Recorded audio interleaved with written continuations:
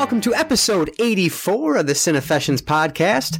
I'm one of your co-hosts. My name's Brandon Chowan, and joining me again tonight are Ash Collins and Mark Nadeau. Ash, how's everything going this evening? Well, my back isn't spasming at the moment, so pretty good. That's good. That's always a plus. Yes. 'Cause I can't imagine that's fun. Were you dealing with that all week? Pretty much. Yeah, that sucks. And Mark, how are you? I know you're off work now. Thank God. Yeah, I got off work. Worked since our last recording, so haven't had too much to watch, but hopefully we'll be able to entertain tonight. Excellent. How many days off do you have now? 5. Oh, good. Good. Yeah. Excellent. Yeah. So tonight we are going to continue our Scream Factory arc with a review of Session 9 from 2001. And we're also going to move on to round 20 of the Besting the Backlog Challenge. But first, remember that you can help us decide which film we're going to be reviewing on week 5 of this arc by going to Cinefessions.com and voting for your choice in the right-hand sidebar right there on the homepage. You can't miss it, so make sure you tell us what it is you'd like to have us review out of the 4 options listed. And just to remind you, we have Cat People from 1982, Dark Summer from 2015, Terror Train from 1980, and Cherry Falls from 2000. So again, head on over to Cinefessions.com and vote for whichever Scream Factory release you'd like us to review on that 5th and final week of this arc. So that's just a couple weeks away, and that poll is actually going to close on Sunday, March 19th at 11:59 p.m. Eastern Standard Time. So make sure you get out there and vote. Once this podcast drops, you will only have a couple days, so make sure you vote on that. If you have not yet let your voice be heard, make sure you do that. And we also want to remind you can interact with us in a few different ways. You can find us on Twitter, at Cinefessions. You can email us at contact@cinefessions.com. And finally, you can leave us a voicemail if you want to be part of an upcoming show at 1-302-448-TALK. That's 1-302-448-8255. We love comments, questions, corrections, concerns, whatever. So please reach out to us using any of those social media services, and also make sure you're following us on Cinefession, or following us on Instagram at Cinefessions. Mark is on there all the time posting things about his A to Z challenge and so much more. So make sure you're on there following him that way. And you can also like our Facebook page at facebook.com/Cinefessions and check out our long list of past reviews and all previous 83 podcast episodes right on over at Cinefessions.com. And finally, we're proud to tell you that this episode of the podcast is brought to you by Audible. So Audible's offering a free audiobook download with a 30-day trial, so all of our Cinefessions listeners get an opportunity to check out their services. There's over 180,000 titles to choose from for your iPhone, your Android, or your Kindle devices. So head on over to audibletrial.com/Cinefessions to get your free audiobook. That's audibletrial.com/Cinefessions. Excellent. So, Ash, what did your week look like since we last spoke? A lot of crying. Oh no. Yeah, me hunched over in pain. Yeah. No, I've been actually pretty sad because we boxed up all my Transformers off of the shelf above my desk. So, oh man. Yeah, we're slowly boxing up the house so we can fix up the house and do all that sort of stuff. But no, let's see. No, I haven't really watched a whole lot. Oh wait, yeah. I did watch besides my one thing. Trying to remember what it was I watched. Hang on. It was like I'm drawing a blank because it was okay, but it wasn't like eh. Oh, yeah. The Crown. Okay, I did finish The Crown. That actually I want to bring up. Okay, so The Crown season 1 was kind of neat. Somebody was comparing it to The West Wing.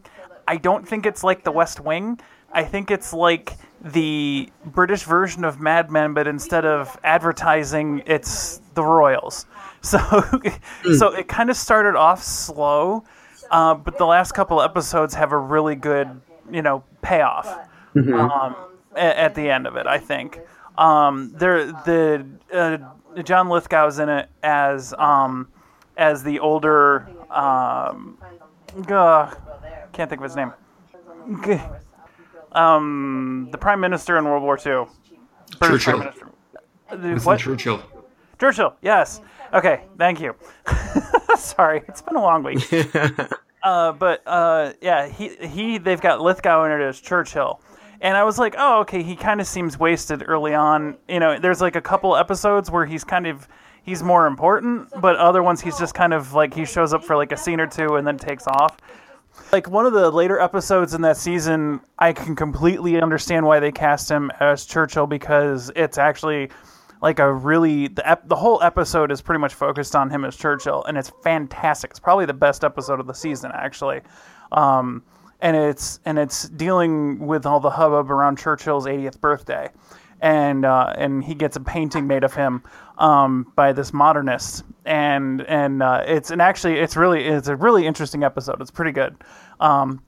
So I definitely recommend, even if you don't watch the rest of the season, just watch that one episode because it's fantastic. Really well done. Lithgow nails it perfectly. It's great. Awesome. Yeah, I love him. He's great. Yes, he was awesome in that. So yeah, I kind of had it on the background, and then that episode had me glued. So I was like, oh my god. But the other thing I had that I'd watched before was Dinotasia, which is basically it's like a bunch of like little vignettes set in dinosaur times, all CG, with this foreign narrator who kind of loosely ties it all together, but you could actually just drop him entirely and you'd still know what's going on. It's pretty decent. Cool. But so I liked that. That one's not too bad. But other than that, I played a little bit ESO and tried to walk my back straight, and that's about it. So, now, were you able to work with your back messed up? Yeah, because a lot of my work is desk job stuff. Right. Okay. But, good. Yeah. So I needed to. I've been trying to get up and walk around and stuff and do stuff around the office, which is helping. It's getting better. Yeah. Like when I woke up this morning, it was terrible, and I think I wrenched it in my sleep again. But it's after I took like a walk around the block, so it's feeling better now. So good. Ish. Right. Comparatively so. Yeah, if I cough, I will cry. Oh, geez. Well, don't cough. I don't want to hear any crying tonight. There's no crying in podcasting. What happens if you moan? Moaning's okay. Sneezing also will send me into a crying fit because, ow. Oh, man. Yeah. And then if I sit up just right, it hurts too. So yeah. That's a less cry and more of an exaltation of sharp pain. Right. So. Well, excellent. Well, what in my neck of the... go ahead. I'm sorry. If ever in my neck of the woods, I can take you to this great Asian massage parlor. It will help your back. You will feel like $1 million. Does it help anything else or just his back? Well, calves and shoulders and neck. What are you insinuating? Nothing. I'm just curious. Just curious if they were full service or not. Like a gas station? I'm not a car. Oh, man. So, Mark, I know you've been working, but have you anything that you'd like to talk about at all over the past week? Yeah, a few things. Anything that's backlog challenge or podcast backlog or A to Z, that's on the Instagram. So I'll kind of just leave it there at that. Just because, I've watched a few things, but I haven't posted about it yet, so I don't want to talk too much about it ahead of time. But if anybody reads the posts on Facebook or on Instagram and want to discuss it, even on the podcast with us, please leave us a message. We would be more than happy to discuss and have a dialogue with you. Absolutely. Now, I have to admit, I wasn't sure what to expect when Netflix decided to start offering downloads on their apps. Oh, right, right. But now I love it. So, it really gave my iPad a second life almost, because now on my breaks this week, at work, I was able to catch the first 6 or 7 episodes of the Scream TV show. Oh, okay. Yeah. Oh boy, that is so mindless. Yeah. I'm not hating it, but I'm not loving it either. To a point where I'm not even sure what the names of the characters are, apart from Emma. But it's an MTV show. So of course the hot people stay at, they're still alive at this point. Especially my Brooke. Oh, my delicious little Brooke. the daughter of the mayor, who I thought was a bit creepo when he was talking to his daughter in the bikini poolside. Yeah. That made me uncomfortable. I don't know why. They're not related in real life. It was just weird. But yeah, so I'm more than 2/3 through the season. I kind of, when the mask was first shown on, I guess on social media, I kind of liked the redesign. If that mask is supposed to be used to help facial scars heal, that's a scary fucking mask. Like, as a doctor or as a medical practitioner, if you're getting your patient to wear that mask to help heal and keep your face together, can't you think of something a little more like a little normal looking? You know, that doesn't look like you're going to jump out of a closet. It's a scary mask if you just have to wear it on the reg, you know? But I did like the redesign. So, I'm enjoying it. I just don't find it's that screamy. You know, you had the first episode. Oh, and that's something else. In that first episode, the nerd that works at the video store. So he's talking about how, you know, serial killers like Jason, they weren't, you know, they're lone wolves where they pick their people off one at a time. And off the bat, I'm thinking no, because in Jason versus Freddy, or Freddy versus Jason, he slaughters a whole fucking kegger in the cornfield. So right off the bat, I'm like, it kind of put a bad taste in my mouth. But since I watched the first episode, I'm like, oh, I might as well finish it. Plus, I had nothing else downloaded on my iPad. So I'm going to finish it now. I probably will watch the second season after a while. I'm not going to do them back to back, but for mindless entertainment, it's hitting its mark. You know, it's nothing I would revisit. I think our overall review, basically, we agreed that this show would work better in a binge setting than watching it week by week like we did and reviewing it. Oh, but I totally agree with that. If I had to wait a week for every episode, it would fall at the bottom of my queue. Yeah. Eventually, I would just not watch it because there are other things to watch. Yeah, the only reason I continued was for that. I mean, don't get me wrong, I didn't hate it by any stretch, you know? Yeah. It's like you said, it's not very screamy, you know, for lack of a better word. I think Ash was kind of the most generous to it. Okay. Throughout our time reviewing it, if I remember right. And then Ash, you watched it again, and you might not have liked it as much the second time. I could be wrong, but that's how I remember you talking about it. Yeah. Ash is having technical issues right now with his microphone, so I will answer for him. I watched it twice. I watched it a third time. It was really good. It helped my back. I put the iPad on my back, and its healing powers are soothing. Oh, man. Now he's typing bastard. I don't know what that means. If that's a spoiler alert, Ash, I won't be very happy with you. So I watched Spinal Tap, and again, not hating it, not loving it. It's just there. So, you know, it's not brain food, but it's a time waster. Yeah.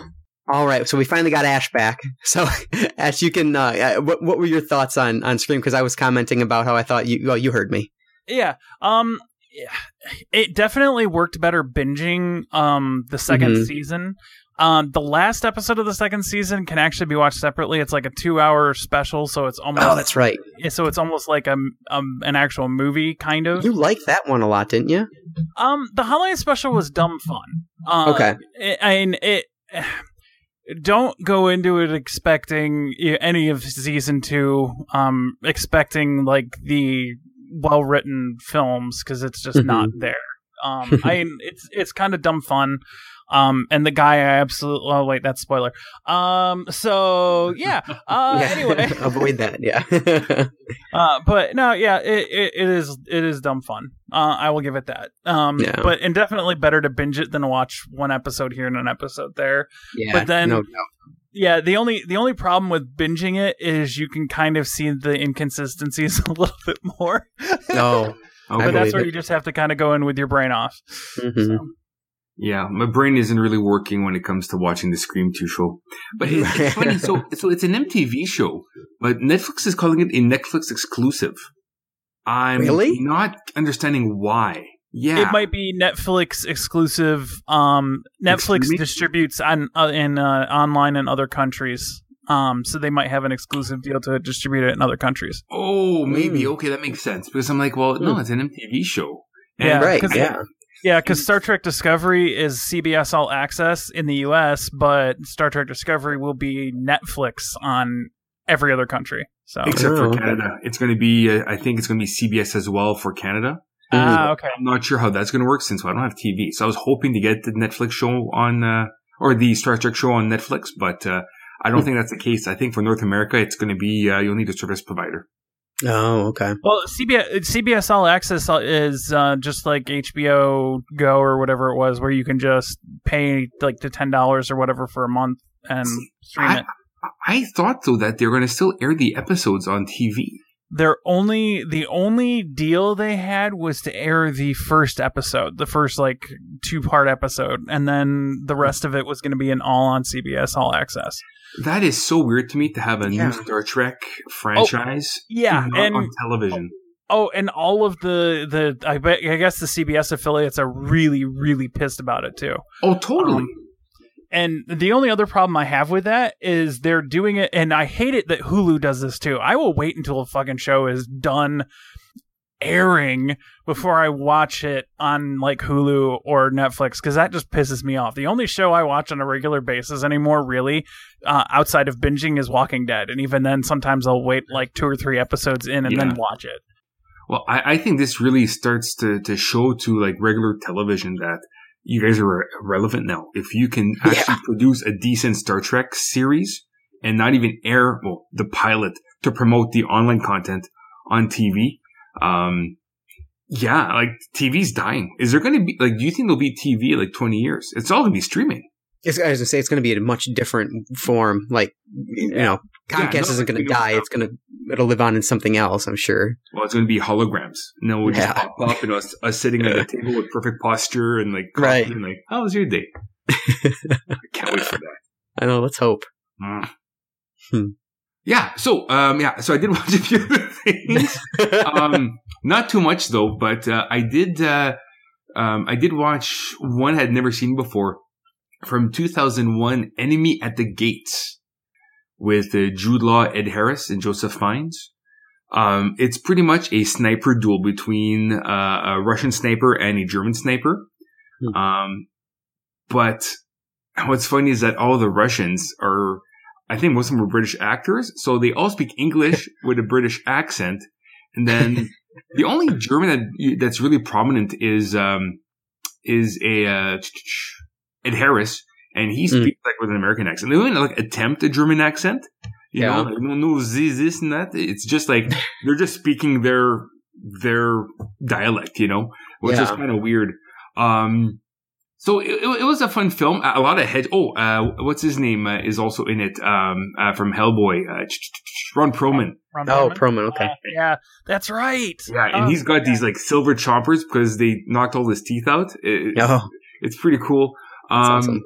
So Rachel Weisz is in it, and of course this film is a war movie, but it's also a love triangle that Joseph Fiennes likes her. She likes Jude Law, you know, and so of course Jude Law and her bang. Spoiler, fucking movie's 15 years old. Anyway, but the thing is, they eventually fuck, but so you see, you know, World War II films, and you know, the Americans seem to have nice bases and things and whatever. Well, the Russians, any dereliction, they'll shoot on sight. So you don't feel good about the Germans because they're German in the Second World War.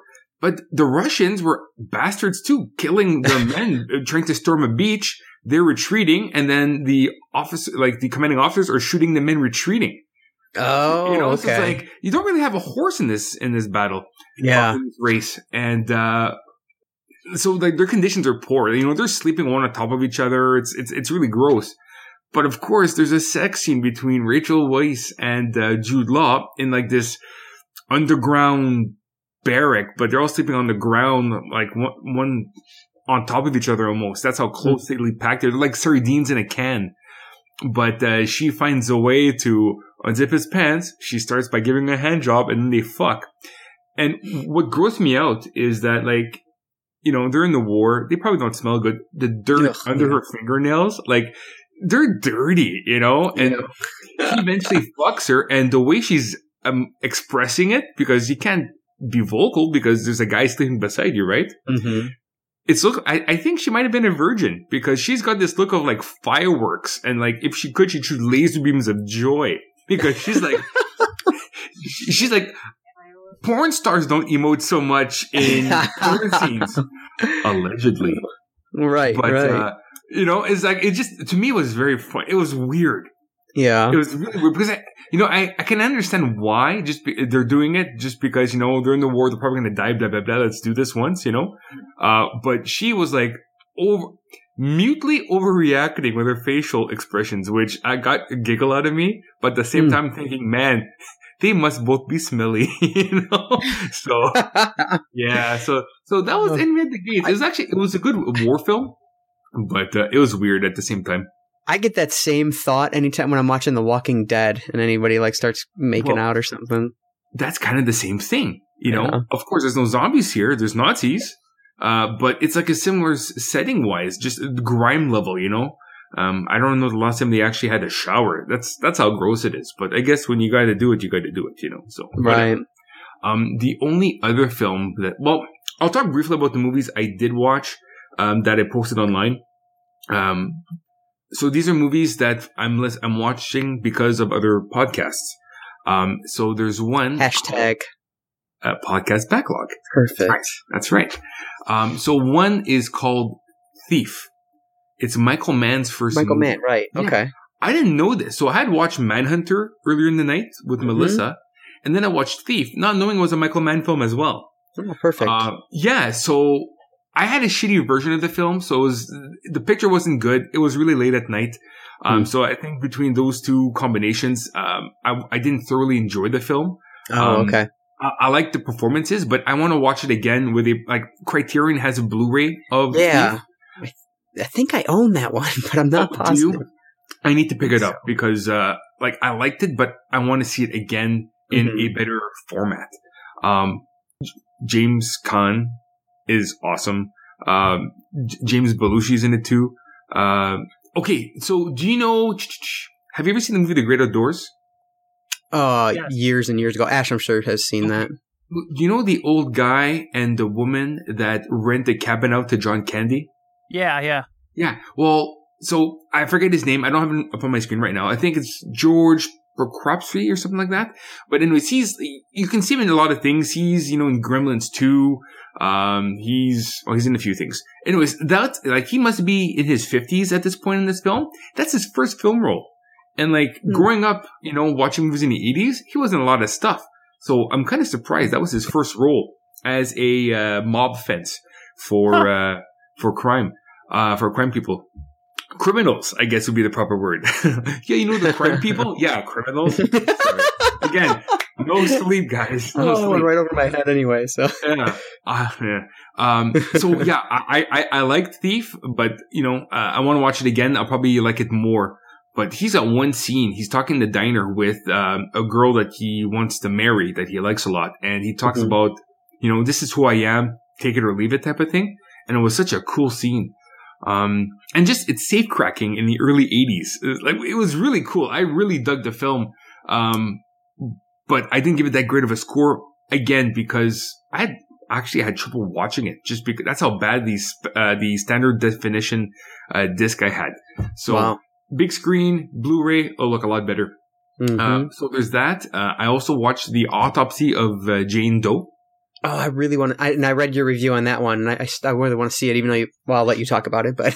Yeah, no, go ahead, but, I'm not going to spoil it, just because it's a new film, it's an indie film, we're supposed to support it, so let's support it, Yeah.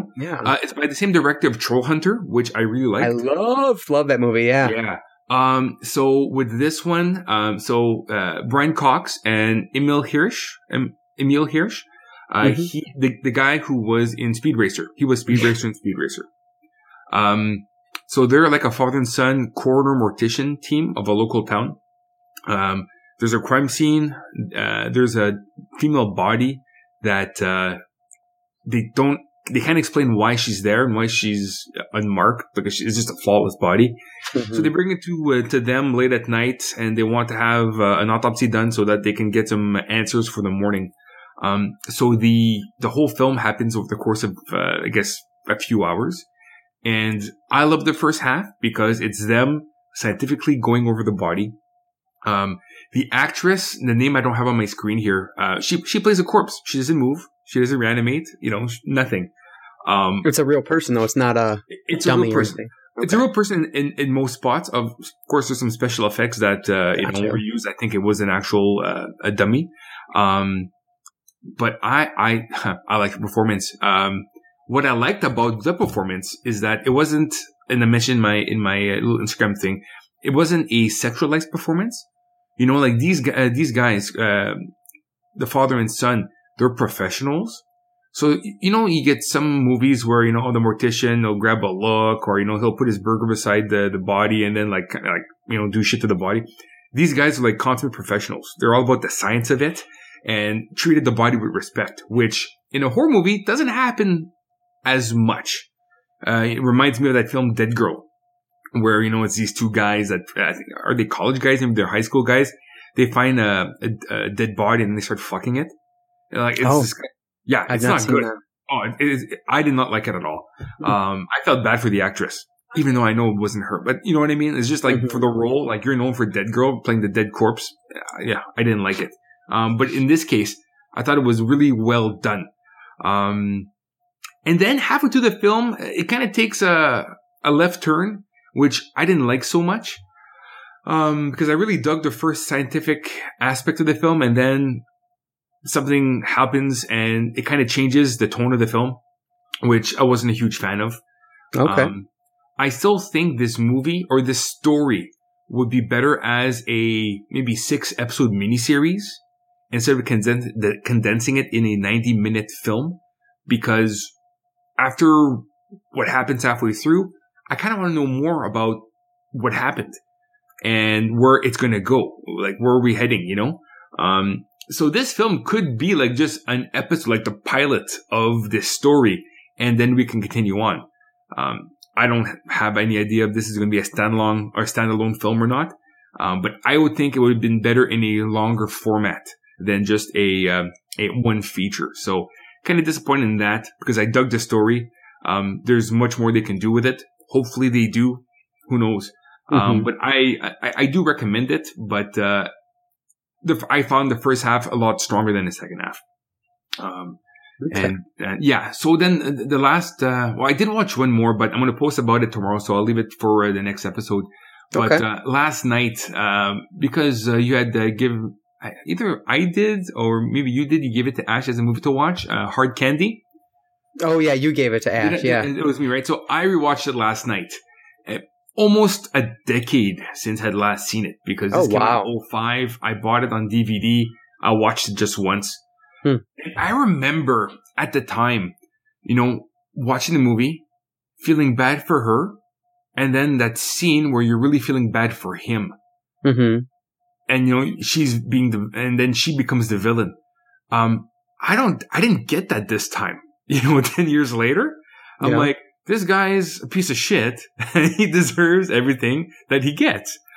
See, I feel like that's how I remember it, but it's probably been 5 years since, probably 2009-ish, I would imagine. That's when I started collecting Blu-rays. Mm-hmm. So it's probably been, it's a long time ago, actually. Yeah, so it's been a while too. But yeah, because I felt the victim and the I guess the heel in this movie had flip-flopped back in the day when I'd first seen it.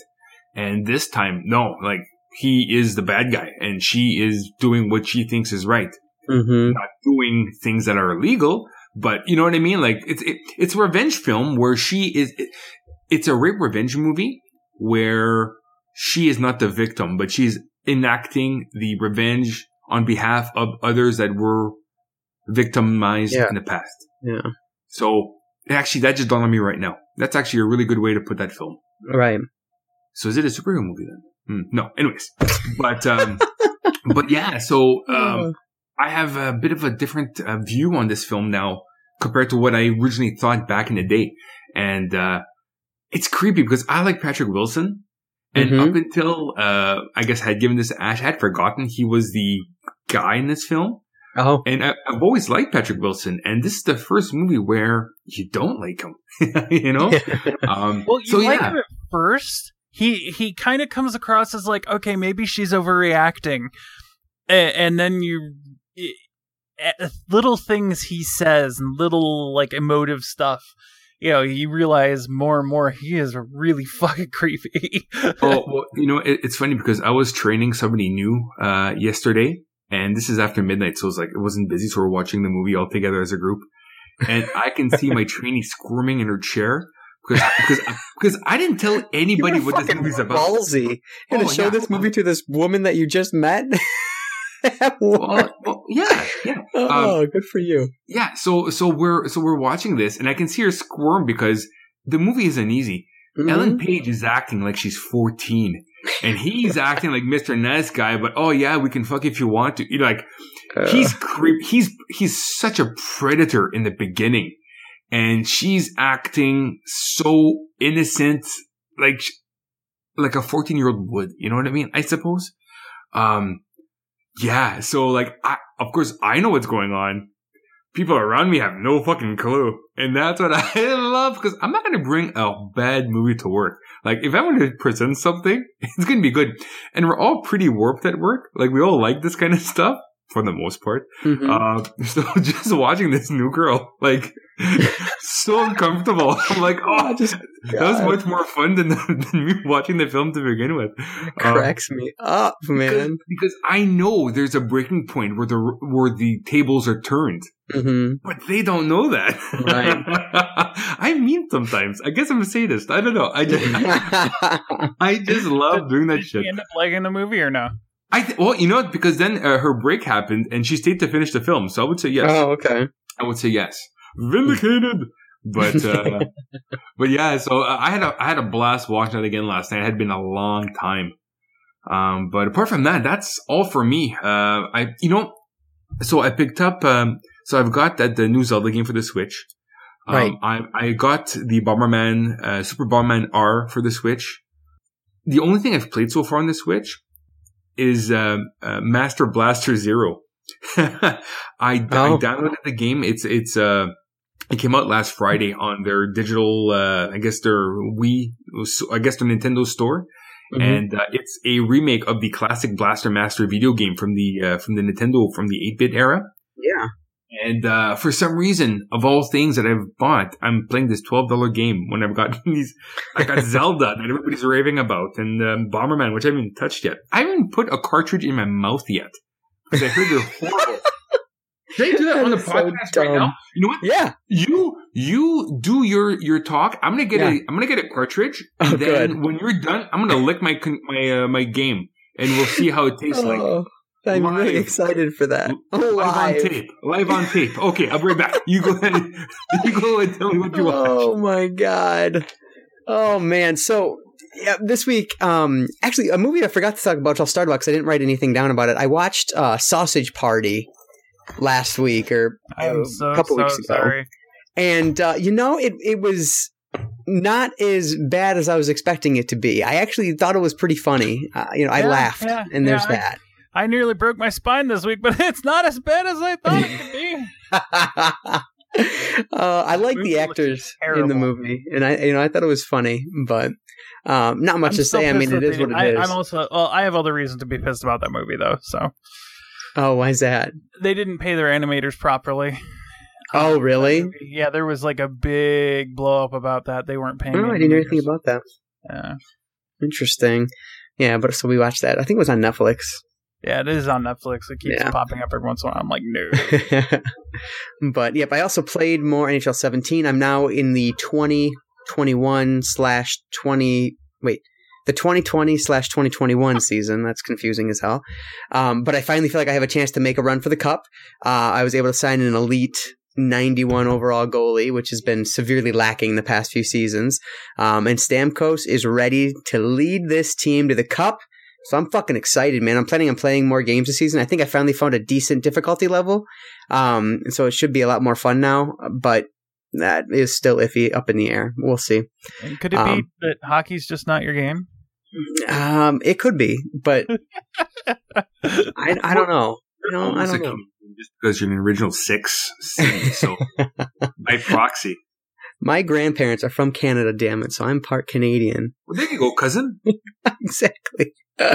But Bridget and I also watched a couple episodes of Walking Dead. We were talking about that. We're way back on season 4, but we're about 3 episodes into season 4, and frankly, this is a pretty damn boring season so far. Which season are you at? Where's the... Okay, so I guess this could be spoilers. So if you are trying to watch through it like I am, just pause it mute it for a couple seconds here. Just tell me where it's set. They're back at the jail, and there's the virus going around is what's happening right now. Yeah. No, very beginning of that one. Stay boring for very long. Good. I don't remember that part because I'm at season 4 as well. I stopped watching when once they're heading. They started walking to. Well, I shouldn't talk that. Okay, we'll just move on. But I don't remember that. Yeah, I'm hoping it picks up soon because the last episode, Bridget and I were watching it, and I felt like I was sitting there for 3 hours, and I'm like, how is this episode still fucking on? But whatever. So I'm hoping that corrects itself as we go here.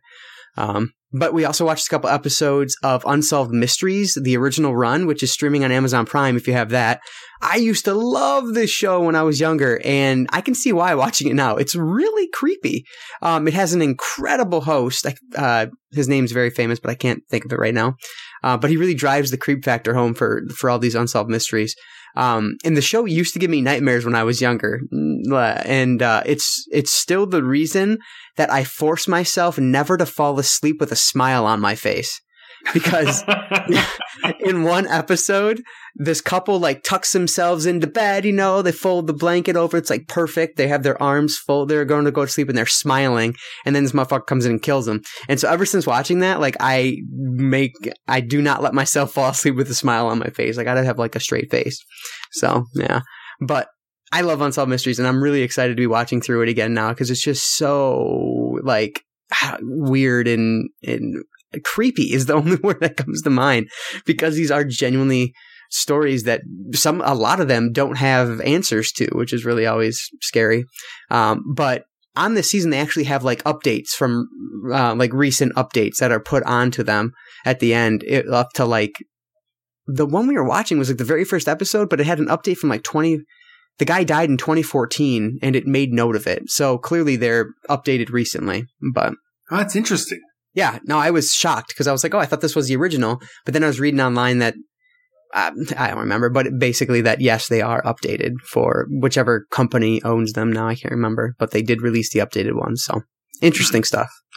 Yeah, and then and last but not least, we watched this movie on Netflix Instant Queue as we were scrolling through on Sunday trying to figure out something to watch.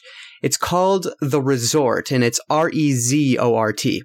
So I bet there's zombies in it. Yep, there sure is. And the premise I thought was fantastic, which is why we ended up putting it on. Because we so rarely watch movies on Netflix. Bridget usually watches it for her TV shows. But so this one takes place years after a zombie outbreak took out a whatever number of the population, a large number of the population.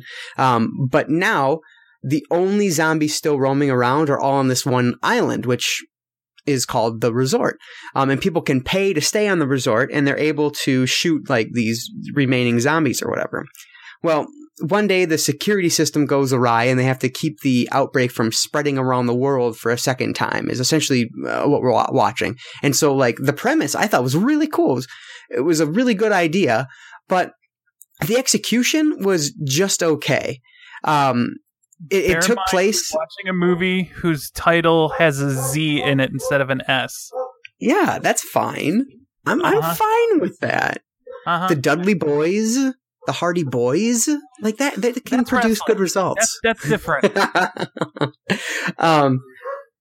Yeah, but it takes place on a much smaller scale than I was hoping, and the characters that we're forced to follow aren't that easy to root for different reasons. They're just assholes. They're just douchebags. They're just they bring it upon themselves. Just not great characters that you're working with. The zombies look really good, and the special effects are really good, especially, which I have to imagine couldn't have been a huge budget, because I'd never heard about the film at all, but it looks really good. But it never comes together to like form it never gels, I guess, to form a memorable film. I mean, I just watched it a few days ago, and I already forget like a lot of the different details that went on in the film. It's just one of those types of films. So I'd say it's worth your time if you're looking for a diversion and can watch it on Netflix for free, but I wouldn't go out of my way to watch it or spend any extra money on it to own it or anything like that. So I need to give that one 2.5 out of 4 stars. I gave Sausage Party, I think, 2.5 out of 4 also. Mark, did you see Sausage Party? No, it's not one that really interests me that much. So yeah. Eventually I will, but yeah. Excellent. Yeah. So that's pretty much what I did this past week in the world of media. So with that in mind, let's move on to our review for this week. So we are looking at the Scream Factory release of Session 9. So, as always, there will be spoilers for Session 9. So if you've not seen this film, definitely pause the podcast now, go watch it, and then come back in, hit play, and listen to our review of Session 9. So Session 9 is from 2001, directed by Brad Anderson, written by Brad Anderson, and Steven Gevadon. I'm not sure how to say his last name, but he actually plays Mike in the film. It has an IMDb score of 6.5 out of 45,505 votes, a Metacritic score of 58, 63% tomato meter, and an audience score on Rotten Tomatoes of 64%. It had a $1.5 million budget and was only shown on like 8 screens, I think they said, or 8 theaters, and so it only grossed $374,000. It's really found its niche once it hit home video. So, Ash, what is your history with Session 9? I'd watched it once before on Netflix, and I didn't remember a single thing about it, but my wife was like, oh yeah, this is this movie with this guy, and it's horrible. And I was like, okay, well, I don't remember it. And I still don't remember having watched it before, but it was my Netflix thing. So I've seen it before, but I didn't remember a damn thing about it. Gotcha. Okay, very good. And what about you, Mark? Well, I had first heard about the film, I guess, through Rue Morgue magazine back in 2001. Okay. And when it came out on DVD, I picked it up, and I've been a big fan of it ever since. Excellent. Yeah, this is one that I heard about through, like, and they talk about this in one of the features. It showed up on, when it came out, after it came out, on, like, top 10 horror films you've never seen lists, like all over the place, underrated movies, things like that. Yeah. And that's where I first came across it. And it was kind of one of the first horror films that I had to dig a little deeper to see, because, around this point I was going to the theater all the time. I was in high school. I just started high school in 2001, I guess. But, and so, I was watching like all the remakes that were coming out, and that's what really got my, obsession with horror films again, I guess. And, so I feel like this is just one of those ones that I had to do some research to find. And so it always sticks out in my head because of that. Because until then, I just, had been watching what hit theaters, and that was pretty much it. So, but yes, I remember loving it the first time I watched it as well. Guess what I gave it on IMDb? Okay, back in the day, I would say you probably gave it a 9 out of 10. Ooh, very close. I gave it an 8. Ah, shit. That's all right. That's all right. So, I'm going to be honest with you here. I think I may have written down more for this film than I have on any movie we've discussed in the past. Yeah, I've got about 3 pages of notes myself on this. Yeah. So buckle in, listeners, because here we go. So I right from the get-go, I didn't have my because I always use Evernote to type up my notes while I'm watching, and I didn't have it open yet. So as soon as it started, I had to pause the fucking movie because I was like, well, I got to write down something already. I just love that shot that opens the film. You get the upside down shot of it's a makeshift type of wheelchair, so I just call it the wheelchair. It's a chair that has wheels on it at least, but you get the upside down shot, so it looks like it's on the ceiling, which is just a great image, and it just sets up this film really well. And then obviously the camera turns very square, quick turn, or not quick, but very square, precise turn. And then you see that famous image, if you've ever heard anything about this or seen the poster for it, the Blu-ray cover, whatever, of that chair sitting there in that hall. And just a great shot to open the film, I thought. A very creepy shot. Yeah. It sets the tone really quickly. Yep. That is going to be, it's a more of a cerebral horror film. Mm-hmm. It's the setting that's probably the main character in the movie, Yeah. This movie wouldn't be the same if it was set somewhere else. Like Danforth is a character in the film, mm-hmm. and it really takes over our characters as we see throughout the film. Yeah. Yeah. I definitely liked the setting. I think that the setting for me probably held my interest more than anything else, to be honest. Okay. Yeah. It's it is such a great building. And the way what's his name? The other guy who's in CSI, Bill, who introduces the building, talks about the bat. I mean, and then they show that overhead shot of it, and it genuinely looks like a bat. Like, just what a cool find. Whoever that location scout was for this film to find this, what a good job they did. And it was a mental institution back in the 80s that was actually shut down due to victim abuse. They were abusing the patients, and as well as cutbacks. So they did tweak some stories on the history of the building for the film, right?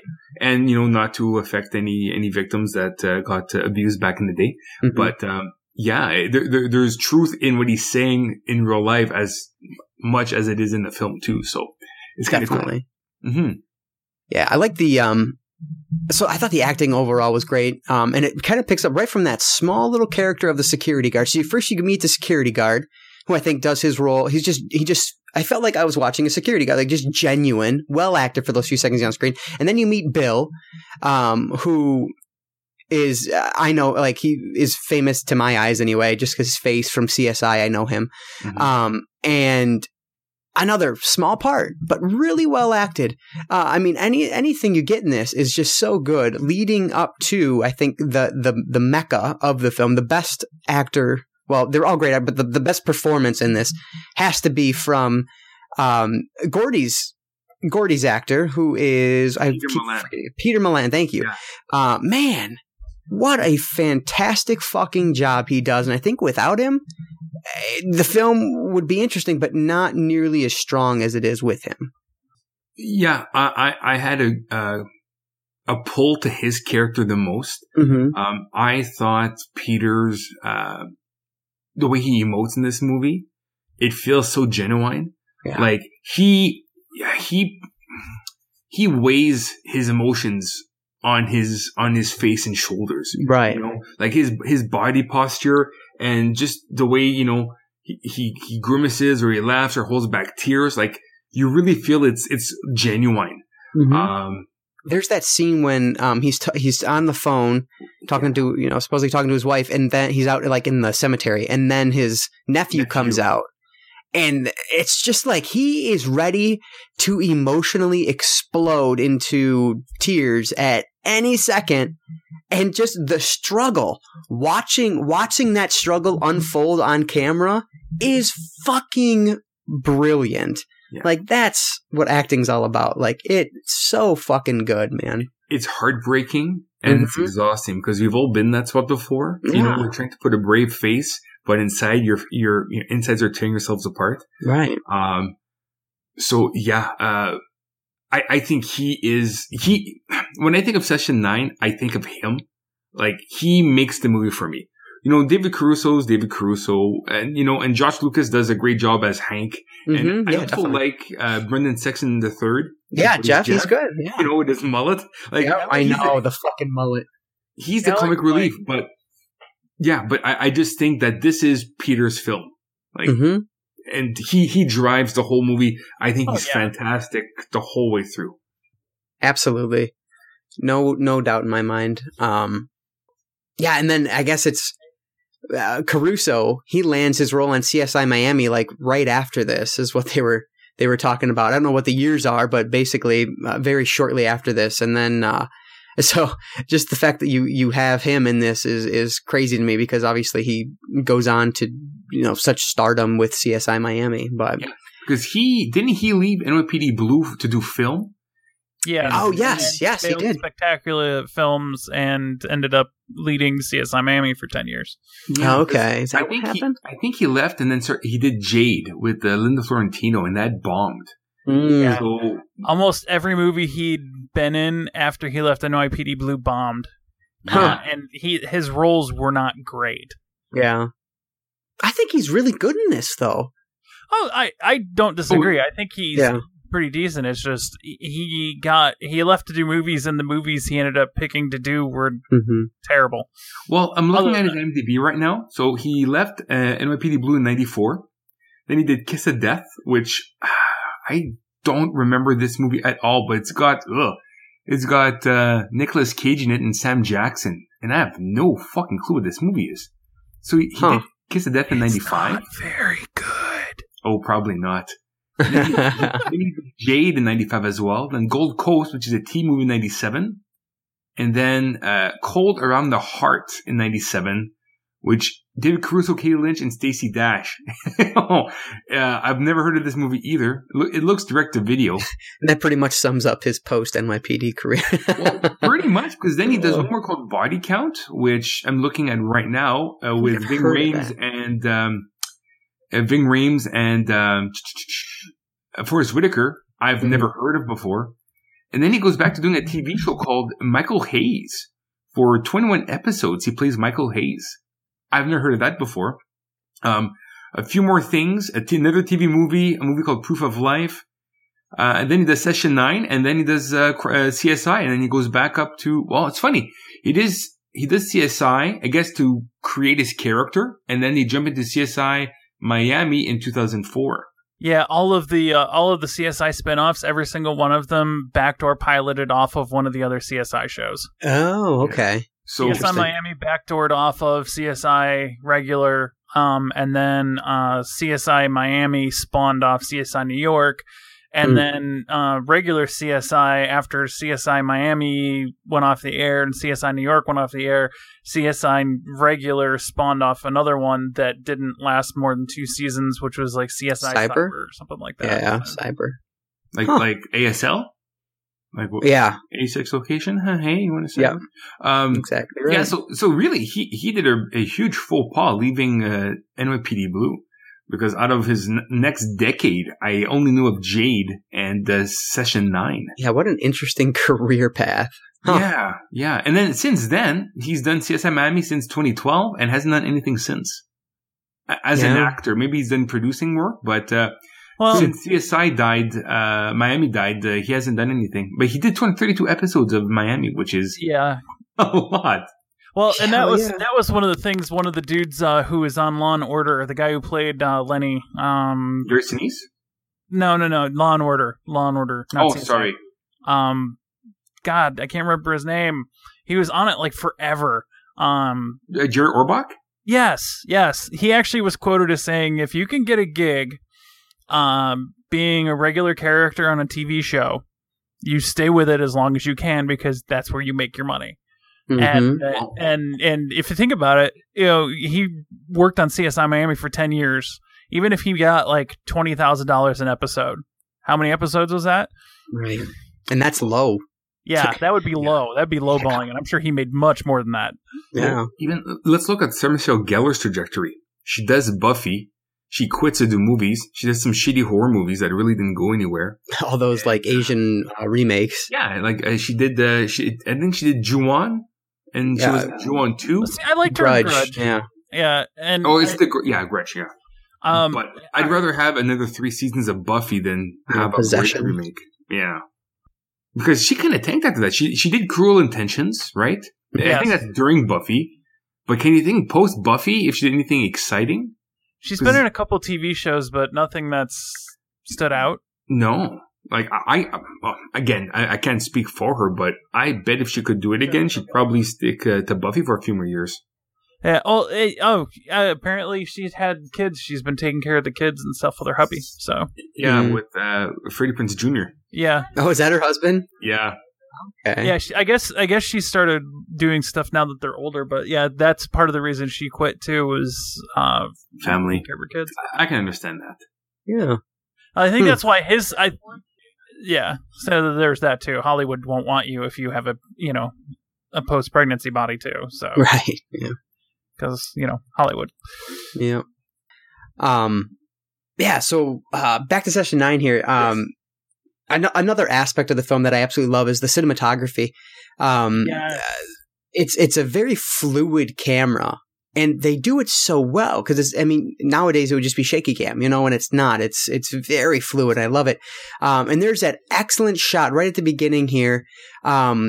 The camera pans down and looks at the reflection of the water on the ground, and you see Phil touches the wall. And what does it mean? I don't know, but it's just a beautiful shot, just an excellent, well done shot. My only complaint with this movie, cinematography wise, is that they used digital camera for it, which I understand because they did a lot of handheld with it.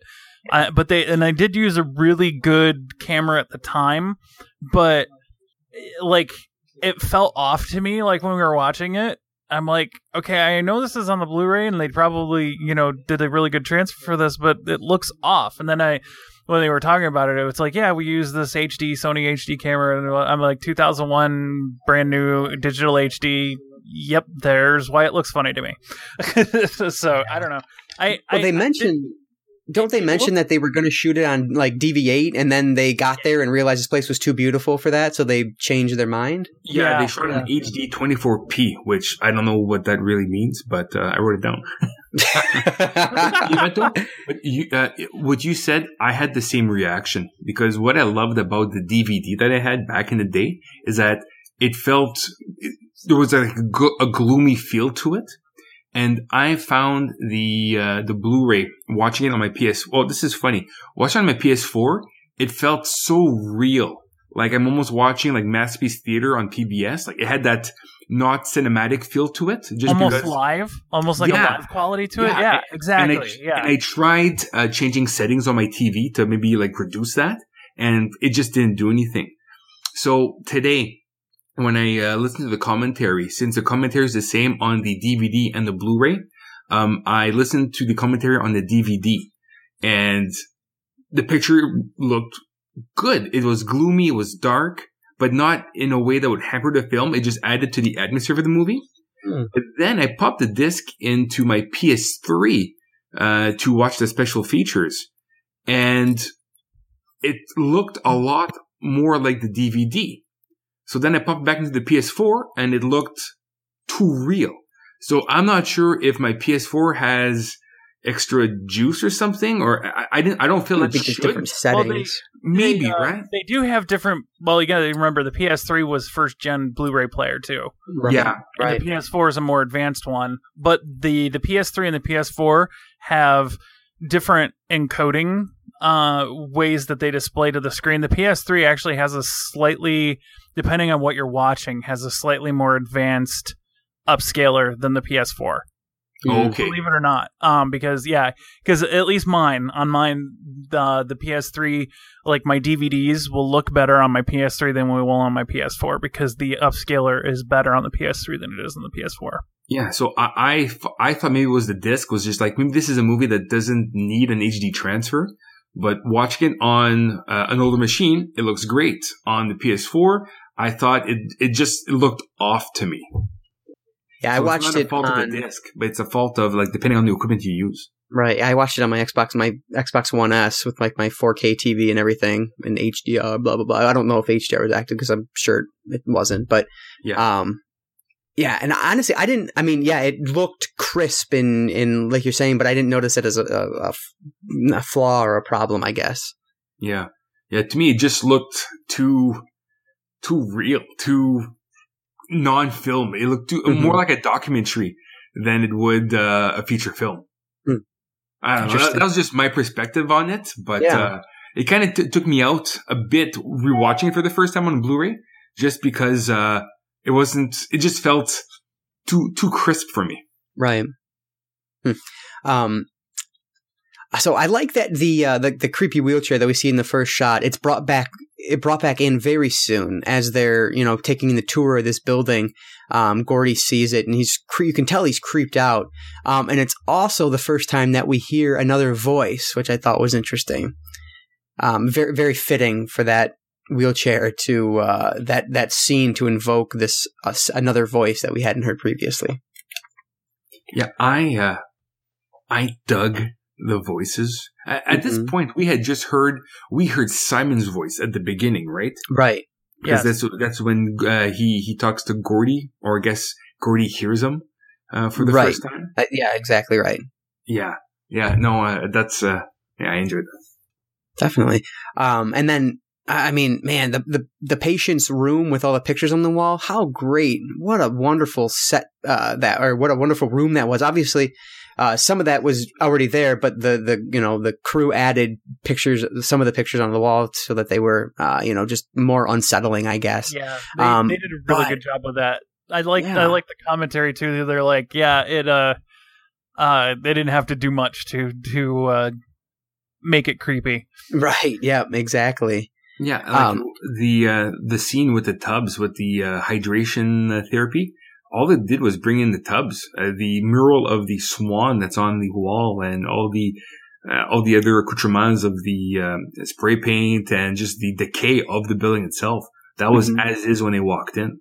Yeah, it's just you can very early on you can tell that something is off, something is wrong here, even if you don't know what it is. It's just very obvious that something is off, and I love that. You get that feeling as you're watching. I love that.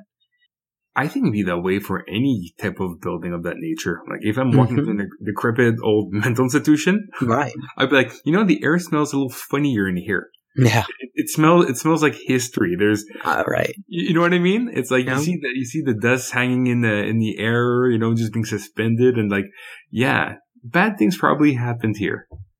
I love the relationship between Henry and Phil because it was so volatile. I just felt like it could have exploded at any point. From the very first conversation, because I didn't remember exactly what happened, but from the very first conversation, I wrote down, is Henry fucking Phil's ex or something? And that's exactly what it is. So what a well-written interaction there, because it just delivers what's happening instantly. And then as the movie goes on, you can just tell that I feel like they had they have this feeling that they were once friends, they once liked working together, and now Phil just hates him. Yeah, if I was Hank, I probably would not hang out with Phil very much at work. If I stole your girl, proud of it. And then I needle you all day about, how I'm banging your ex-girlfriend. Right. We wouldn't be friends. I know. He's just a prick. Yeah, he is. He is. I liked it actually reminded me, having just got done binging so much Deadliest Catch, that it felt like a legit crew that had been working together for a long time, because they know all the right buttons to press to piss each other off. Yeah. I did like that. I thought that was pretty cool. Mm-hmm. Definitely. I love that. So they bring up repressed memory theory. So this is when Mike is about to tell that really gruesome story. And as soon as we hear the words repressed memory theory, where does the camera go? Gordon. Very obviously, as the movie, goes on, this is something this is what he's dealing with. And then who stops the story that Mike's telling? Gordon. And so I think it's just smart filmmaking there, and writing. And I think that's really well done. And then the story that's told about the scandal that rocked the place. Another the word that just comes to mind consistently over and over again is unsettling. Told really well. Mike does it so well.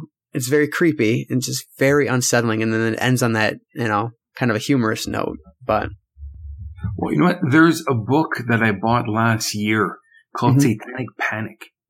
And it's about the satanic fervor that occurred in the 70s and 80s. Yeah. And it talks about like their story about the girl thinking that she was, used in satanic rituals. There's a story or a few essays about that in the book, and it's really interesting. Like, me growing up, young in the 80s, I didn't really get that much of a feel of what occurred then, but I find this so interesting. In the days before the internet, where D&D is a portal to Satan, right? Where people will just go crazy on anything demonic. It's such an interesting book, and just those stories, I find them so interesting. Mm-hmm. Yeah, definitely. Another shot that stood out to me in this one was when Jeff and Mike were talking, and they're both in the doorways, and you have the wall in between them. I guess you can put whatever undertone you want to that, whatever, kind of unwritten dialogue that you want to that. But just from an aesthetic point, I thought it looked really good. Is that the one with, I'm sorry, I'm trying to think exactly. What scene is that? Is that the scene where the power goes out? Yeah, when he loses the power, exactly. And he's like, okay, I'm going to go because I've got the fear of the dark, so I'm going to go. Yeah, his nyctophobia, right. Yeah, I find the way that they frame, they use the facility, frame, and kind of divide the characters a bit. Because they each go into their own little psychosis. Yep. You've got Jeff with his fear of the dark, and then you've got Mike with his obsession of the session tapes. Yep. And then Phil's obsession is kind of weird to me because one, you find out, he's a pot smoker, so he uses drugs. Mm-hmm. Again, this is like this is from 2001, so today's day, who cares, right? Mm-hmm. But there's that. But I also felt that he was trying to turn the other guys against Gordon. It's like he was almost trying to take over the leadership of this company. Mm-hmm. Yeah, and it's fascinating because I write down later that obsession is such a huge part in this because you have, I'm just going to say him again, even though you already did. Yeah. The only one I couldn't really place was Jeff because you have Mike's obsession with the tapes. You have Hank's obsession with getting the money, he's a gambler also, and so obviously money is, and he's the one that brings up what are we going to get $5 an hour. So clearly his obsession is with money.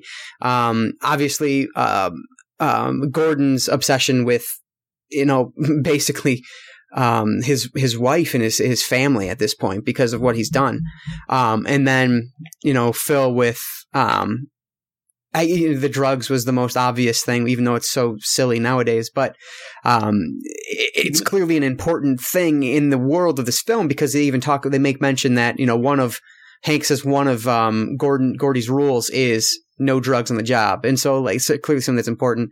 But I think you are definitely onto something with Phil's obsession maybe be more so kind of taking over because right in the beginning of the movie, when they're trying to set a price or set how long it's going to take, he says 3 weeks, Gordon says 2. And then the way Phil reacts to that. And then he finds out later it's 1 week, and then obviously later he finds out that Gordon hit his wife is what Gordy tells him. And so he gets Mike in on it and basically says, he's what's the word? He is what's the word I'm trying to think of? A liability. So yeah, I think there's definitely something there. But obsession is very clearly a factor in this film. I think Phil too, his problem is loneliness. Just because, he loses his girl to Hank. Yeah. Oh, you're right. Yep. And then when they're doing their thing before they start their job, he's by himself in a packed bar. Yep, exactly. So I think it's a loss of friends because he lost his friendship to Hank. He's lonely. Mm-hmm. And then, he's telling Mike about how Gordon hit his wife. Yeah. Why even bring it up? How is that a job issue to Mike? Is he trying to put him on his side so that he's got someone on his side because he's really by himself? Initially, I justified it though because it's very clear that Gordon is off. He's not there mentally, and even at one point, Gordon is staring out the window, and Phil taps on the wall or ceiling or something, and is holds up his arm or points to his watch. Yeah. So I feel like He's distracted. It's justified because he is distracted. And I feel like something happens right before that, but I can't remember what it is. Where Gordy like basically shows that he's kind of fucked up. And so I think it might just be more so, at least I was able to justify it, that it was just genuine. He's going to fuck this up for us. So I need to get you. Yes, he is getting him on his side because he's afraid that they're going to lose this job. See, and I also think the problem with Phil is that he probably isn't able to keep. Maybe he overshares. He introduced his girlfriend. Exactly. He can't keep a secret. I don't know. It's just like, I find Phil's thing isn't really bolted down like the others are. Yeah. But I really think it's a sense of loneliness for the guy. And I think Jeff's is one that I couldn't, what is his obsession? I couldn't find one. Does he even have one? Just because he's such, he's the temp guy for this job. Right. And he's the nephew and he's young. Exactly. I don't think he even has one because he's just starting his career. And the other guys have been in this career shucking fiber for such a long time that they're all looking for an exit plan. But Jeff isn't. He's just starting, you know? So maybe it's his innocence. And I think, I don't know if it's interesting that he's the only one that kind of lists a fear, a phobia, Well, yeah, and being but afraid of the dark. As my wife just pointed out, they all kind of have something clinical going on with them, whether addiction to gambling or the stuff like that. Fear, the actual fear of the dark. One dude has this obsession with the psychiatric institute and. So you've got obsession. Yeah, they all share some kind of personality flaw or mental illness, basically. And I love because Hank says, you finally found the perfect job for us because everyone always calls us crazy, and now we're cleaning a mental hospital. So that's very fitting. Yeah, I don't know. There's just so I love the characters in this. There's just so much to them. They're all fully realized, all three-dimensional. They're not bad guys. They're just guys that, they work hard and they really haven't had any fruits of their labor really present to them yet. Like even Gordon, he comes to North, I'm assuming they're in Boston or in Massachusetts. Massachusetts, yeah. Yeah. And, he's got he's in his 40s, I would assume. He's got a wife, and now they have a newborn, and he's got his business that's going under, and their home isn't the nicest home, so they're probably living paycheck to paycheck and just getting by. It's like, when am I going to get my break? And the break that he got was his mental break. He mentally broke, and he gave up. Yeah. I mean, they talk about the fact that he would have to close if he didn't get this job. He was going to have to close down his business. So, I mean, yeah, you're absolutely right. Yeah. Can you imagine cleaning the asbestos in that place, or at least that wing that they're introduced to in a week? That seems like so much work. I know. Work in such a little amount of time. I no idea how they would have ever done that, but I know nothing of asbestos cleaning, so no, me neither. But this happens. I want to say 2 or 3 times throughout the movie. There's almost this montage of shots that come at it's kind of an odd place. So the first time I noticed it was when Mike decides to open up the evidence box. So he's, using I guess he's using a knife. I don't know what he's using. I would assume a knife to open the box. And then we see Gordy. He's cutting one of the sheets of plastic, and he cuts himself. And then you see the dust going into the eyes of Hank. There's that little montage of shots, and then obviously with the evidence box. It happens again later on. You see it was the guys at home after work or at the bar while you're hearing Mary talk on the tape. And I'm not sure the connection. I think it happens a third time toward the end of this thing, but I can't remember it exactly. But it's obviously a very strong choice, but I'm not sure I was able to connect it or if it was to be connected, I guess, with what was actually happening. It was interesting. The way I saw it is that the opening of the box symbolized them being finally affected by the surroundings that they work in, and them being weak, with each their own vices and problems. they're susceptible to influences and maybe just the, the supernatural and pretty much the Simon, because he is in the belly of the weak and the wounded, right? And they're all wounded in their own little ways.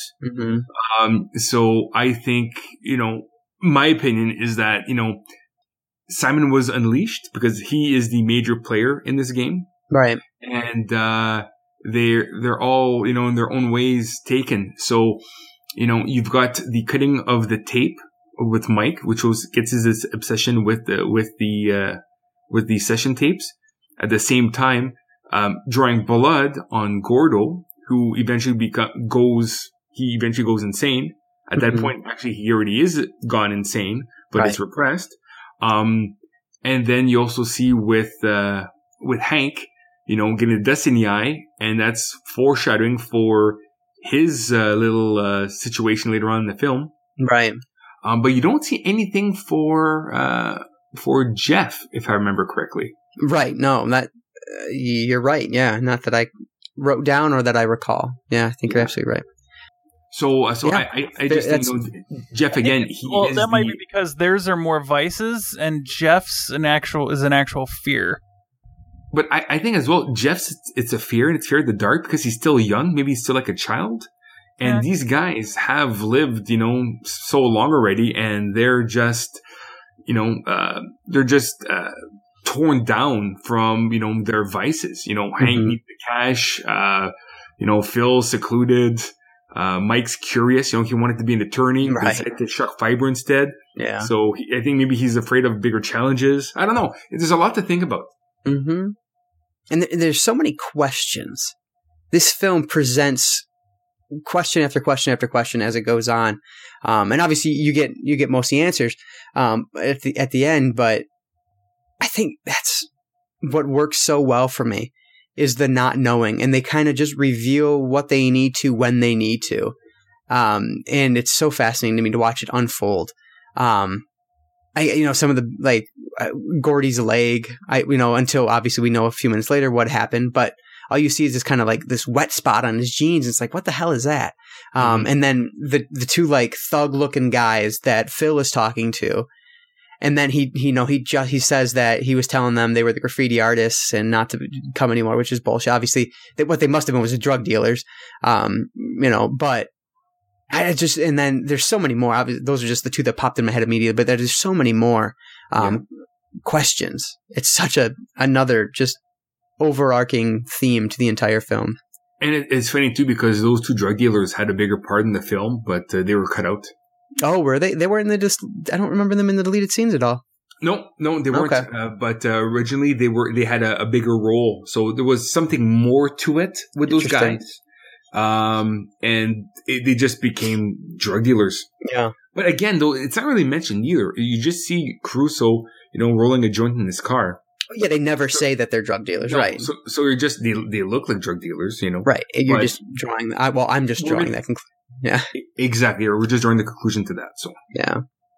And I love that. It doesn't need to. They don't need to, and I love that about it. They're not afraid to kind of keep some of those things open like that. Or I guess not even keeping it open. They're not afraid to not hold your hand and give you every answer. They, making you connect some of the dots, which is good.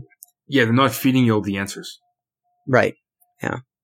I really love that scene when Henry is downstairs, like in the in the tunnels where he's working, and he finds the coin and the jewelry, and then like the glass eyes and shit. So in that furnace, it's just. Man, that is so, again, unsettling. You see the camera goes on the other side of the wall and pans out, and you see, obviously, that's the furnace where these people were dead. It's not. In the commentary, they mentioned that because I thought at first, until I listened to the commentary, that it was a crematorium. Yeah, that's what I'm talking about. I said the furnace, yeah. But apparently it's not. Apparently it's one of the workers at the institution would steal patients' change and jewelry and whatnot and hid it behind the brick. Oh, really? Yeah. So that was an assumption that people made, was that, this is like from a furnace, and it's not. It's just that was the first thing I thought. I was like, "Yep, that's from a furnace." Holy shit! Well, and I would assume so as well, just because they had teeth in there, right? Exactly, right. And what was gross was that string of hair. There was a clump of hair that was disgusting. But I guess it's just one of the workers would hide his stash behind that brick. So it wasn't actually burnt leftover bodies.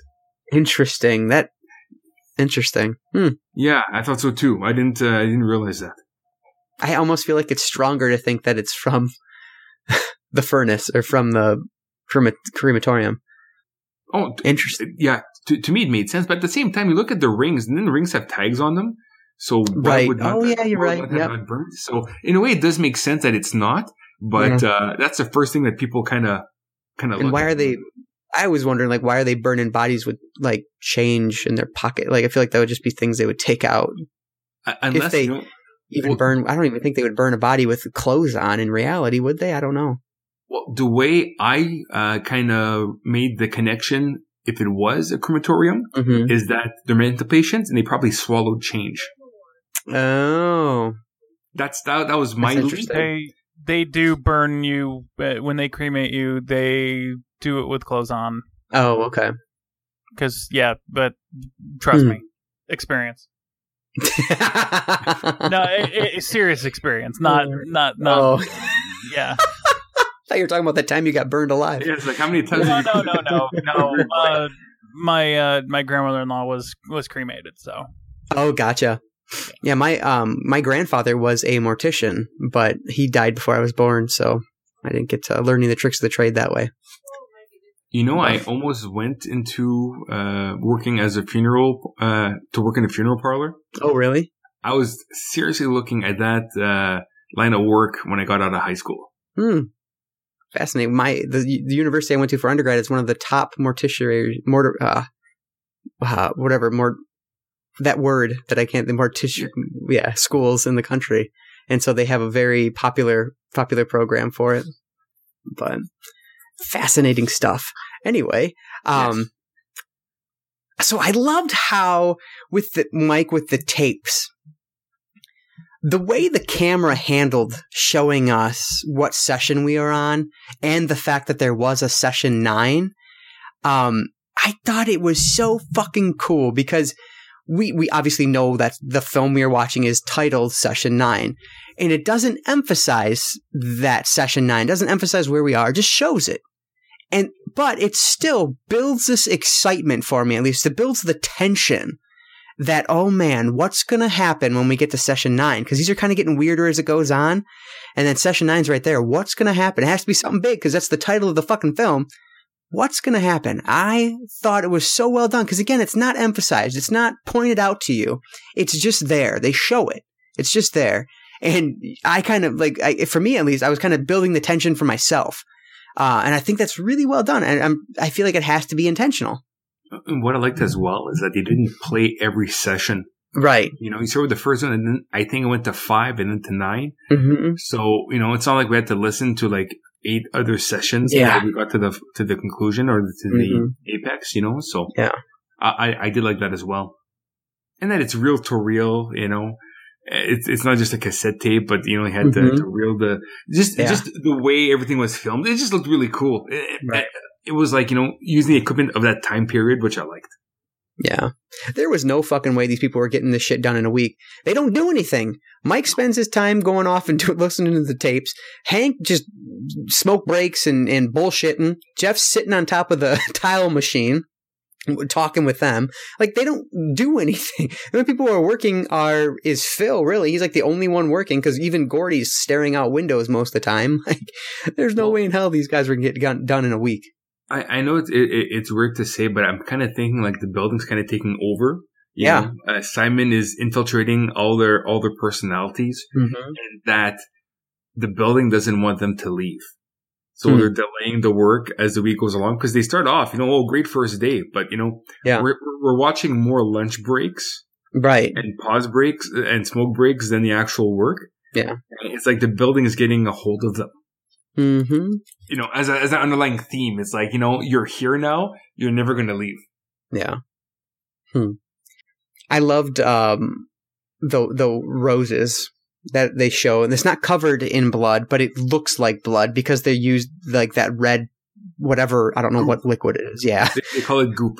Goop, yeah, the red goop. And they have white roses and red roses. And so obviously with the white roses, it stands out so well. And if you're paying attention, you can link that to being the same roses that Gordon was bringing to his wife, you know, earlier when they show that flashback.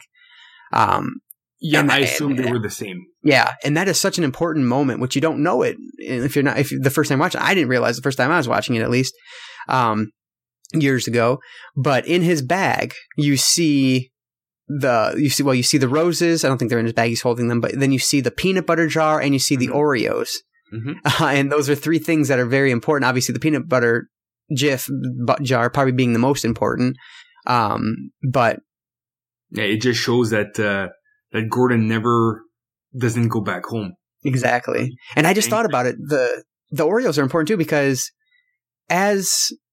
so Jeff runs out, he's afraid of the dark, he runs out, and then he goes to the van and he sees the Oreos and he eats them. And he says right before he dies, he's like, "Oh, I saw these here. I hope you don't mind." So like it kind of sets them that they are the owners. And if you know it, if you realize it, then you know that Gordon's the owner. So Gordon's the one who kills him, blah, blah, blah.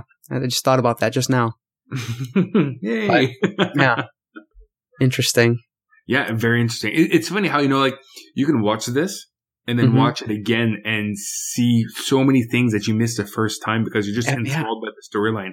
But then all the pieces kind of fit even better, you know? Mm-hmm.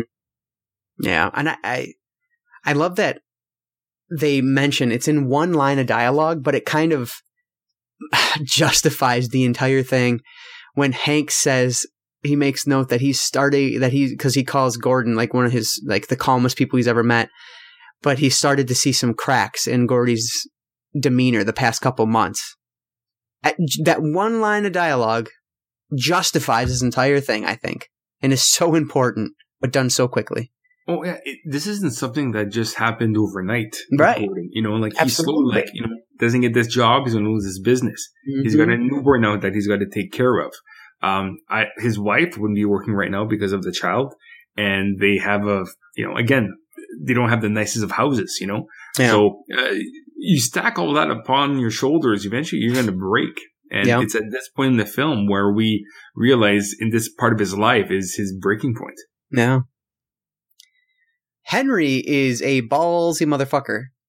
He comes back alone at night to collect on his findings, on his treasure that he found.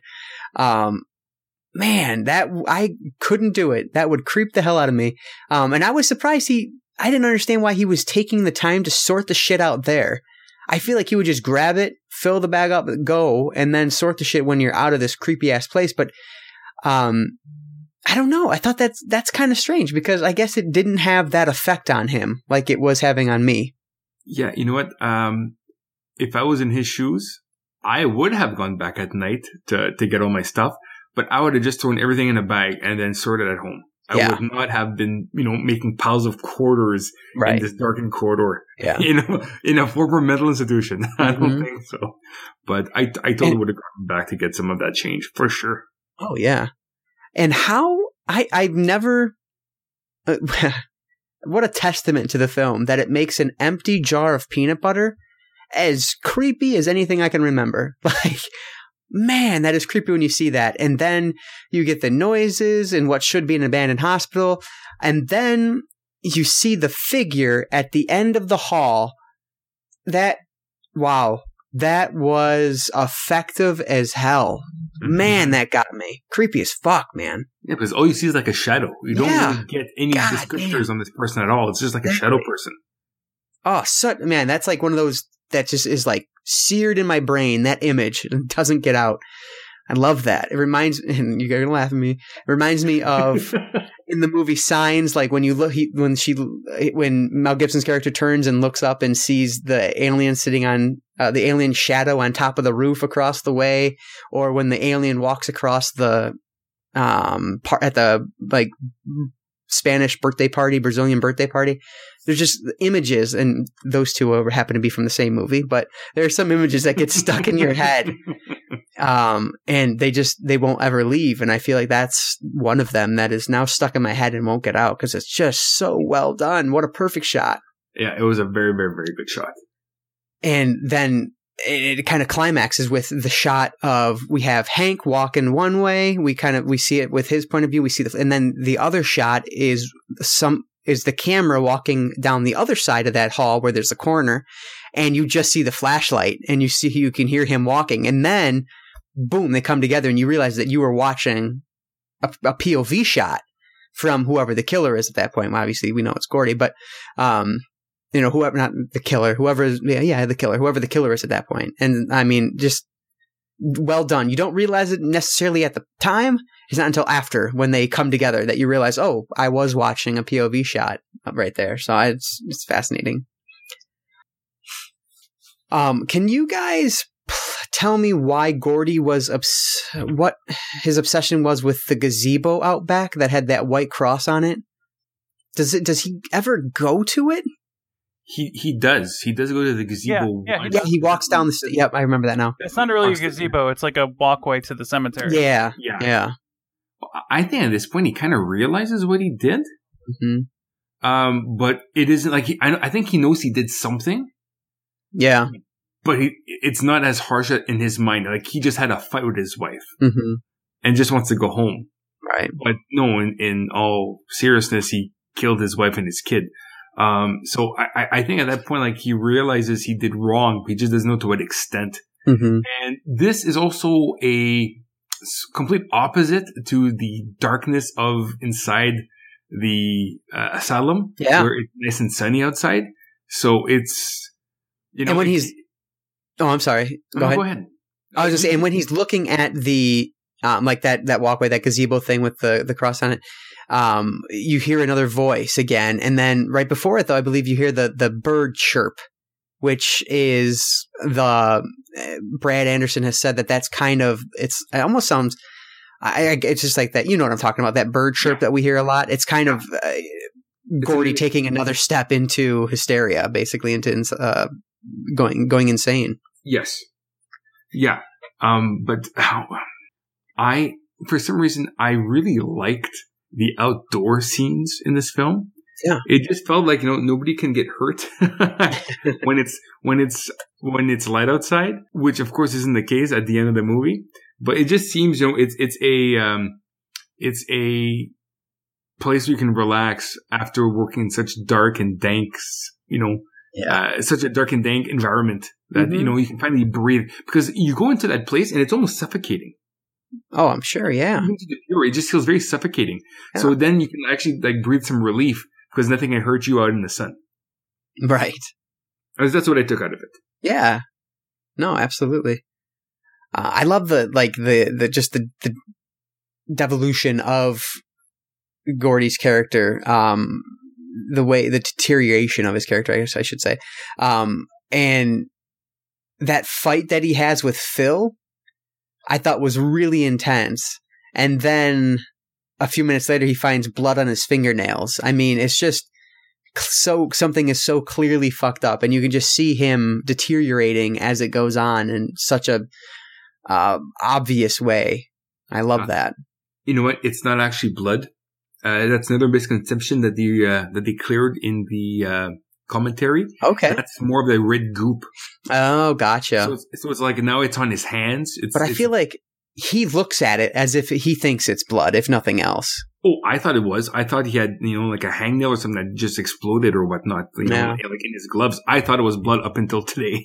I thought it was blood on his hand from what he did to Hank the night before, is what I was thinking. That makes sense too. I don't think there's a lot of blood with what he did there. I don't know. Probably not. But because there wasn't much blood on Hank. Mm-hmm. But yeah.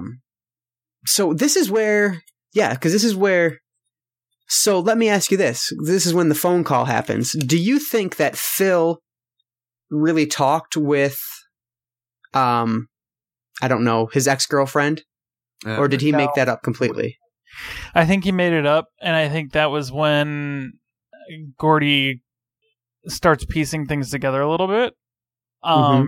Because Gordy knows in the back of his mind what he did to Hank. And, he knows, Hank didn't talk to his girlfriend. Right. See, I thought he did. Did you? Okay. I did. I didn't think there was any reason for him not to talk to her. Like, they want their bonus, right? Because they need all bodies on deck to get their $10,000 at the end of the week. So why wouldn't he talk to the wife or to talk to the girlfriend? And how would he know that he skipped town and that he wouldn't show up ever again? Like, Phil doesn't know that. So I believe he did speak to her. I don't think he did because, let me preface this. At first, I thought he did because I felt like Hank could have said something like that because he was going to get all this money and he didn't want her to know about it or whatever. And so he could have just dumped her because he talks about, he laughs at the idea of having a future with her. So he could have just been leaving her. But I think the reason that Phil would do that is because he just genuinely loathes Hank. And he wants him gone. He tries earlier talking to Gordon about how Hank is a liability and how he doesn't care and he's not going to be the one to get this job done. You need to call in Larry Fessenden's character, whatever his name is. And so I think when he doesn't show up, he's just kind of using this as an opportunity to bring in this character that he wants and for them to stop worrying about where Hank is or if he's going to come back or whatnot, which obviously he doesn't know necessarily that he would be coming back or not. But if he's not there now, maybe he's just trying something to get the guy he wants in. Because if he invites him in, then even if Hank comes back, he'd probably still keep him on the job, See, I think Hank's a guy that if all these quarters are worth a lot of money, he wouldn't want to share it with Amy. So so that's why I believe that Phil spoke to Amy. Hank told her this and then fucks off. Not knowing that Hank would actually succumb in the mental house. So I believe that Phil did talk to her. Well, my wife did point something out, actually, now that I think about it. You probably can't really trust scenes that are kind of shot with Gordon's point of view, because Gordon's losing it. That's true, but I don't know that this was just from Gordon's point of view. No, this is like a group shot. Yeah. Yeah, because she brought it up. David Cruz's character has very kind of a reasonable reaction to finding Hank. He's like, I found, when he comes and confronts him, he's like, I found Hank. Hank said you did this. Mm-hmm. And that's interesting too, because when Jeff says he sees Hank, he's like, it's just the way he acts is as if it's not even a possibility because he's gone.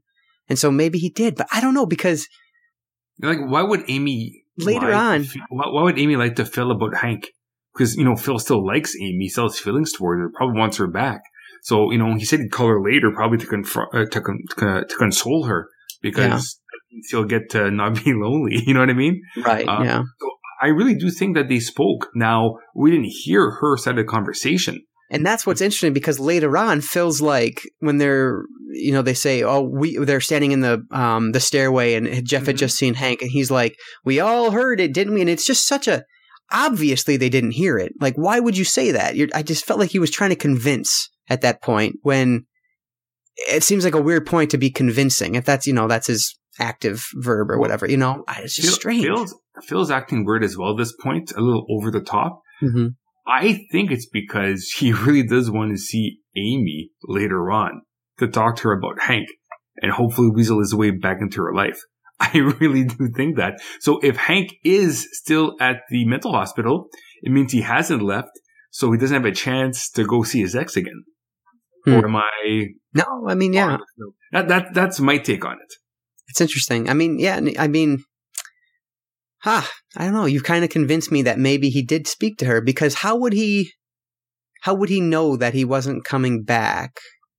Because he could have just been sick or something, and who knows? I don't know. Yeah, because like him, like leaving town. Yeah, but instead of giving, but Phil doesn't give the phone number. He makes the call himself, which is another thing that kind of stands out to me as odd. Why not just give Gordon the phone number when he asked for it? Oh no, they were going to call. But Phil knows the number anyways, so right. It's like, it's my ex. I know it by heart. Yeah. Because back in the day, you would remember telephone numbers. These days, yeah, exactly. You hit the day. Interesting. Yeah. It's fascinating. I don't know. It's very interesting stuff. Another thing I thought was so effective in this is the kind of like the lack of music in this, or it's almost like it's minimalist, I guess. Yet you hear these. Yeah, yet you hear these sounds, like you're hearing, birds chirp, bugs buzz, floors creak, things like that. You're hearing sounds, but you're not really hearing a lot of music. I mean, the music is there, but it's very minimal. And I think it's so effective. It's ever present. It's almost pushy at points. I think it's also very isolating. Yes. Like these guys are by themselves in this vast building. Mm-hmm. So I think it just adds to the disconnection to get to the real world. How deeper they go with their obsessions, where they can only focus on that.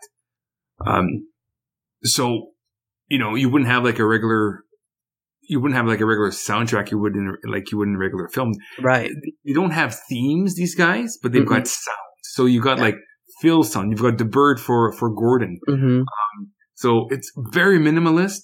But it seems every note that you do hear has more of a deeper meaning to it. Yeah, it's a very yeah, and don't get me wrong, it is minimalistic, the soundtrack, I feel like, but it's very complex and deep and layered to what the sounds are, the choices that Anderson makes as director to use these sounds at this point. He talks about how much he loves doing the sound editing of the films, sound design of the films, I should say. But yeah, so I mean, it's just another aspect that I think works so well in this and kind of makes it stand out for me.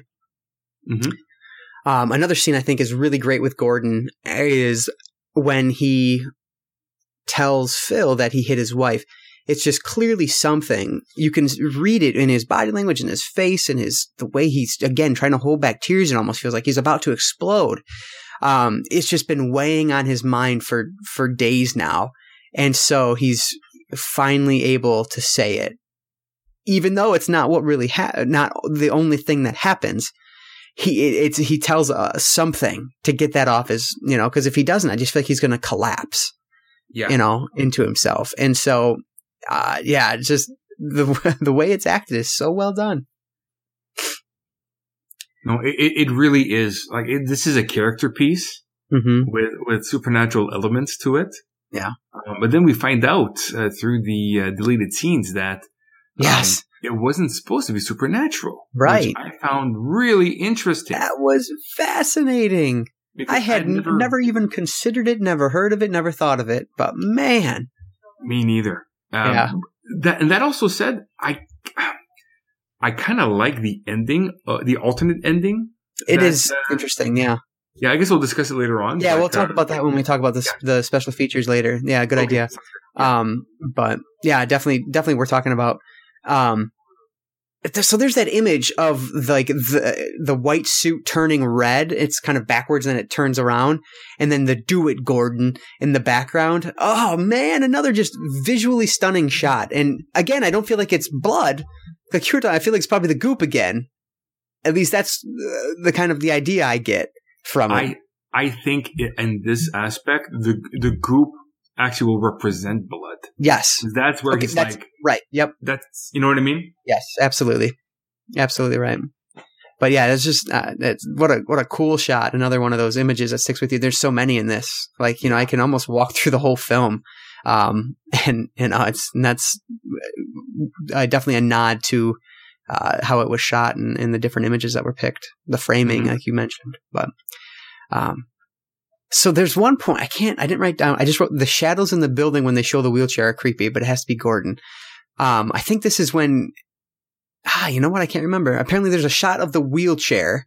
Okay. But in this shot, we see shadows move across the wheelchair. And I can remember that. That's a special, is that in the deleted scenes? Oh, you're talking about at the... No, it's in the middle of the movie. They're you see the chair, and then you see the shadow, or whatever, come over. I don't remember that. Yeah, that's what it has to be, because that's where I wrote it down. It was right toward the middle here, so that has to be it. But yeah, very creepy. Very fucking creepy. I wish I could discuss it more, remember what it was around more, but it has to be around right around this point, obviously. But yeah.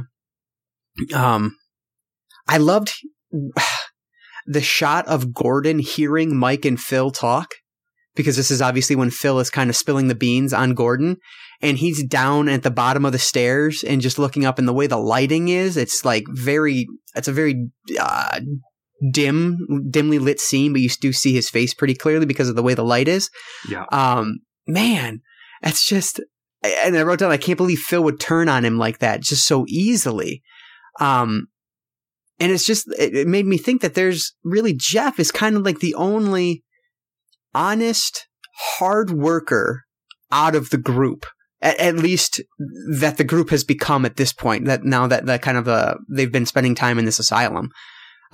Because he's the only one, Jeff's really the only one who's actually, doing work on a more consistent basis and is just honest about everything that's going on around him.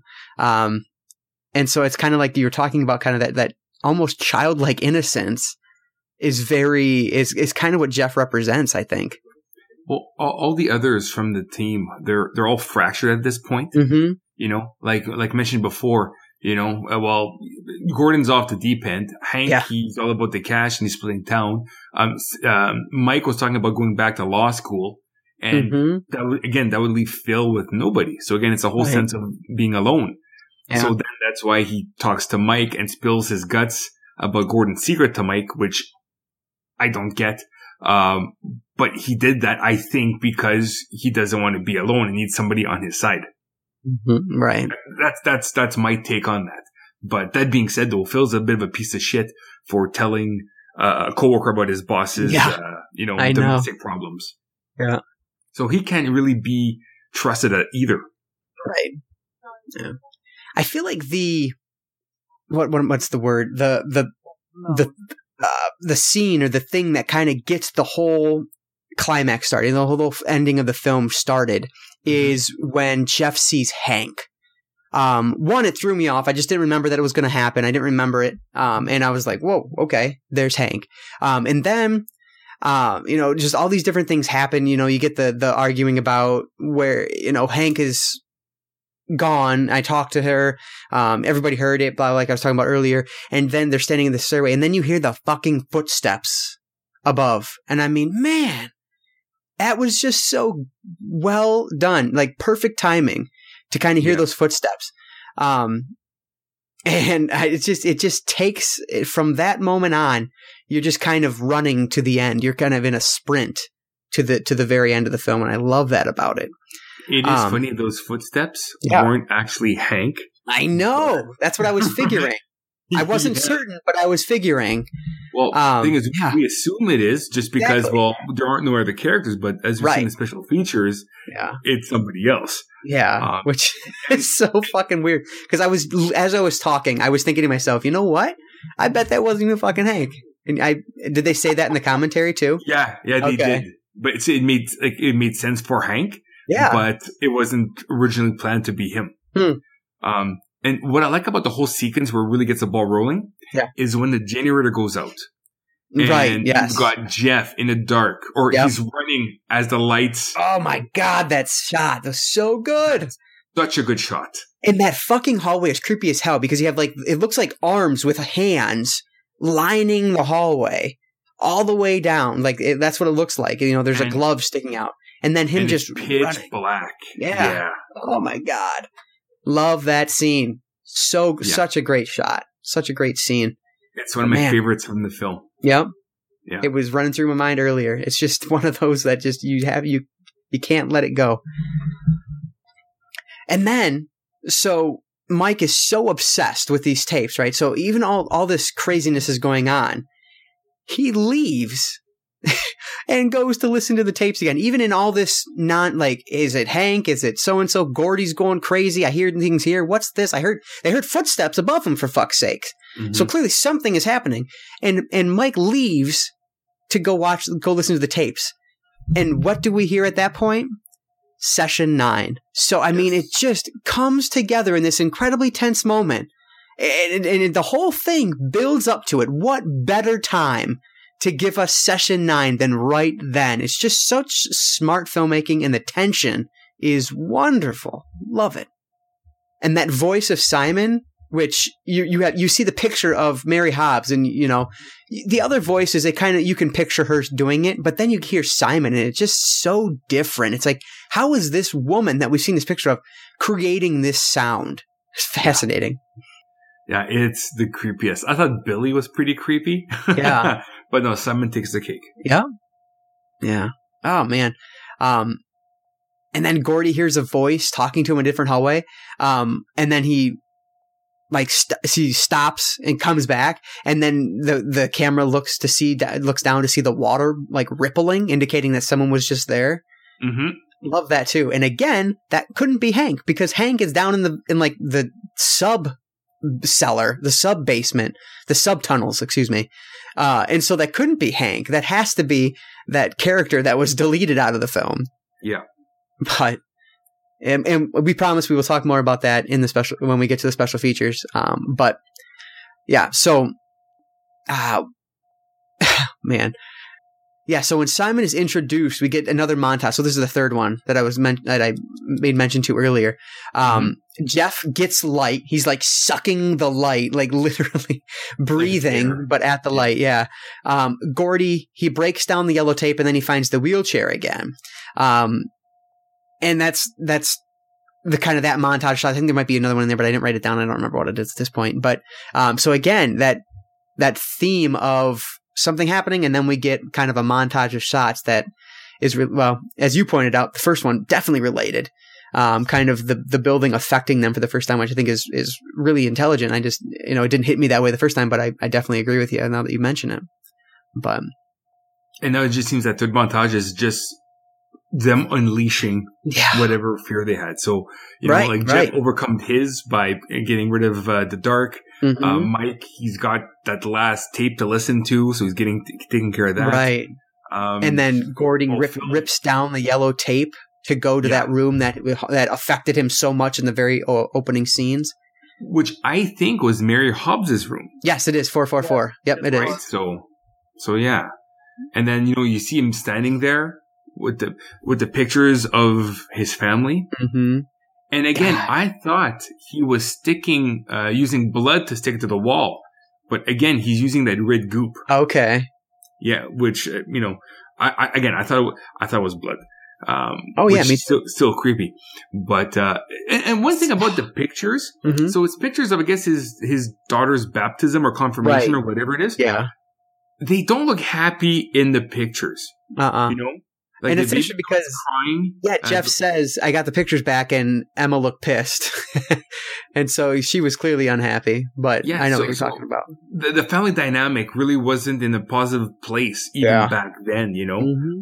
None of those pictures look good. He's putting a smiley face on. Right. But even there's pictures of Phil, and they're candid moments where he's looking kind of just ghost-like. None of these pictures turned out well. Too, so. They what? What was that? The baby was sick. They mentioned that at the beginning. Oh, that's right. Yep. Okay. Yeah, I love it because in that, it's really unhappy parents. Yeah, I'm sure. I love that. So once Simon speaks, we realize that it's the same voice that has been talking to Gordy earlier in the film, and that's pretty creepy because we're just hearing this. We're just getting a name to it now, and so. The fact that this is what we've been hearing earlier to talking to Gordy, it's just very evident that this place has affected him greatly and his horrible mental state that he's in right now. Yeah, pretty much the building claimed him. Yeah. And, he's under the will of the trauma that occurred all those years ago in that building.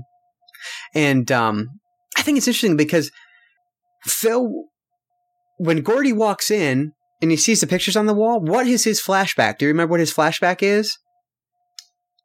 He flashes back to when Phil gives him the wallet.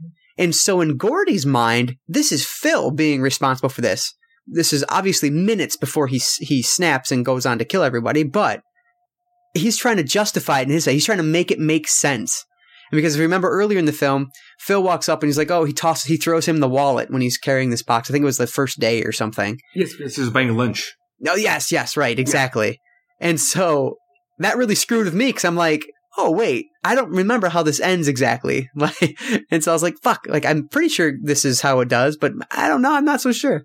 But yeah. And so I think it's interesting to see him try to work it out. Up until because I guess it happened on the Thursday. So when Friday happens, up until Thursday night or the fourth night or whatever, after you listen to session 9, we're not sure who's really doing the killing. Is it Phil going crazy or is it Gordy? Yeah. There's still that doubt. Absolutely. Yeah.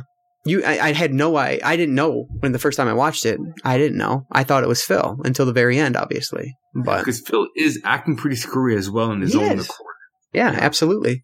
Which is purposeful to kind of make him feel like he could be the one that's doing it as well. Mm-hmm. Hey, you know what? My wife just pointed something out that I wasn't even thinking about while I was watching it. What if Gordon was actually staying there, not at a hotel? He was staying at the asylum, which is why he didn't want them there at night. Well, I think he was staying at the asylum. Yeah, because that's why that peanut butter is there, that empty jar of peanut butter, and he's sleeping in his car one night right outside the asylum. So I think he probably goes in and out at will. Yeah, he hadn't gotten home since the accident because his wife's mad at him, right? Then again, not realizing that his wife and child is dead. Exactly. So he hasn't returned home since the initial attack. Yeah. I loved Fessenden's role in this. It was so small, and he dies, but he dies so quickly. It's just very cool. And then I loved it also because when he's introduced, as soon as he walks off screen, we see the bloody handprint on the van door, which I loved. Love that shot. Yeah, Larry Fessenden gets killed in most of the movies he's in. Yeah.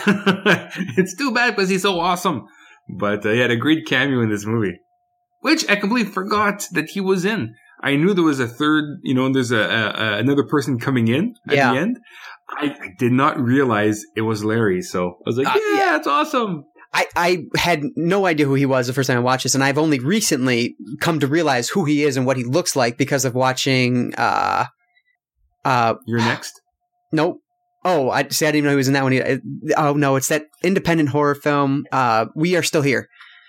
Okay. Watching him in that one, and then I realized, that's what he's a very recognizable man once you see him because he's just a goofy looking guy, and so I definitely would have picked him out, even because you'd mentioned, I forgot Fessenden was in this, so I'm pretty sure I would have picked him out this time at least, just because he's a very unique look, that's to say the least. So you want a great movie with him inside? Yes, I should say, Bringing Out the Dead. Okay, I've never even heard of that one. Where he plays a grave robber in the 1800s. I believe with one of the guys from Lord of the Rings, and Ron Perlman's in it. I'd have to check really quickly here, but Bring Out the Dead is fucking fantastic. It's probably a good 8 years old now. Okay. He was excellent in We Are Still Here. I mean, he's a very good actor, I think. It is not Bring Out the Dead. I'll find it here. Okay, no problem. I Sell the Dead. Sorry. I have heard of that one. Yep, I know that one. It's from 2008. It is great. It's really good. I can picture the cover. I remember when we got it I can remember seeing it when I worked at Family Video on the shelves all the time. I just never ended up watching it. But yeah, it's one of those films where I wouldn't have watched it if it wasn't for Room Word magazine at the time when I was reading. Mm-hmm. And they were pushing it hard, saying how good it was. So I finally bought it blind. And I haven't watched it since, but it's fucking decent. Very cool. I love so there's the quick shot of the blood on the floor as we look through the projector hole in the projector hole that's in the wall in the gym. Yeah. I love that shot. And so right as so obviously Mike is about to get killed. Mike walks through the gymnasium, and I was thinking to myself, because he stops and he looks up, and I was like, what? Why would you stop there? One, like, does he hear something? Does he see? Like, what's going on? Why stop? And then, boom, he gets attacked from behind. Now, obviously, when we talk about special features, I finally realized why he stops there. But I had no idea. I'm like, what the fuck? Like, why stop there? It's just a weird place to stop. It's almost as if you're stopping to get killed. And it's like, what's the deal? But now it makes sense after watching special features. But yeah, we're going to talk about that in just a second.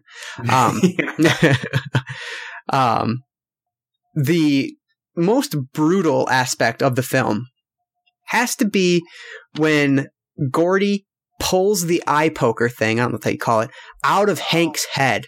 And the way Hank's head like moves up as if it's really stuck in there. Oh my God. It's an ice pick. The ice pick. Well, it could be a lobotomy pick, but they were talking I think that's what it is. The movie is an ice pick.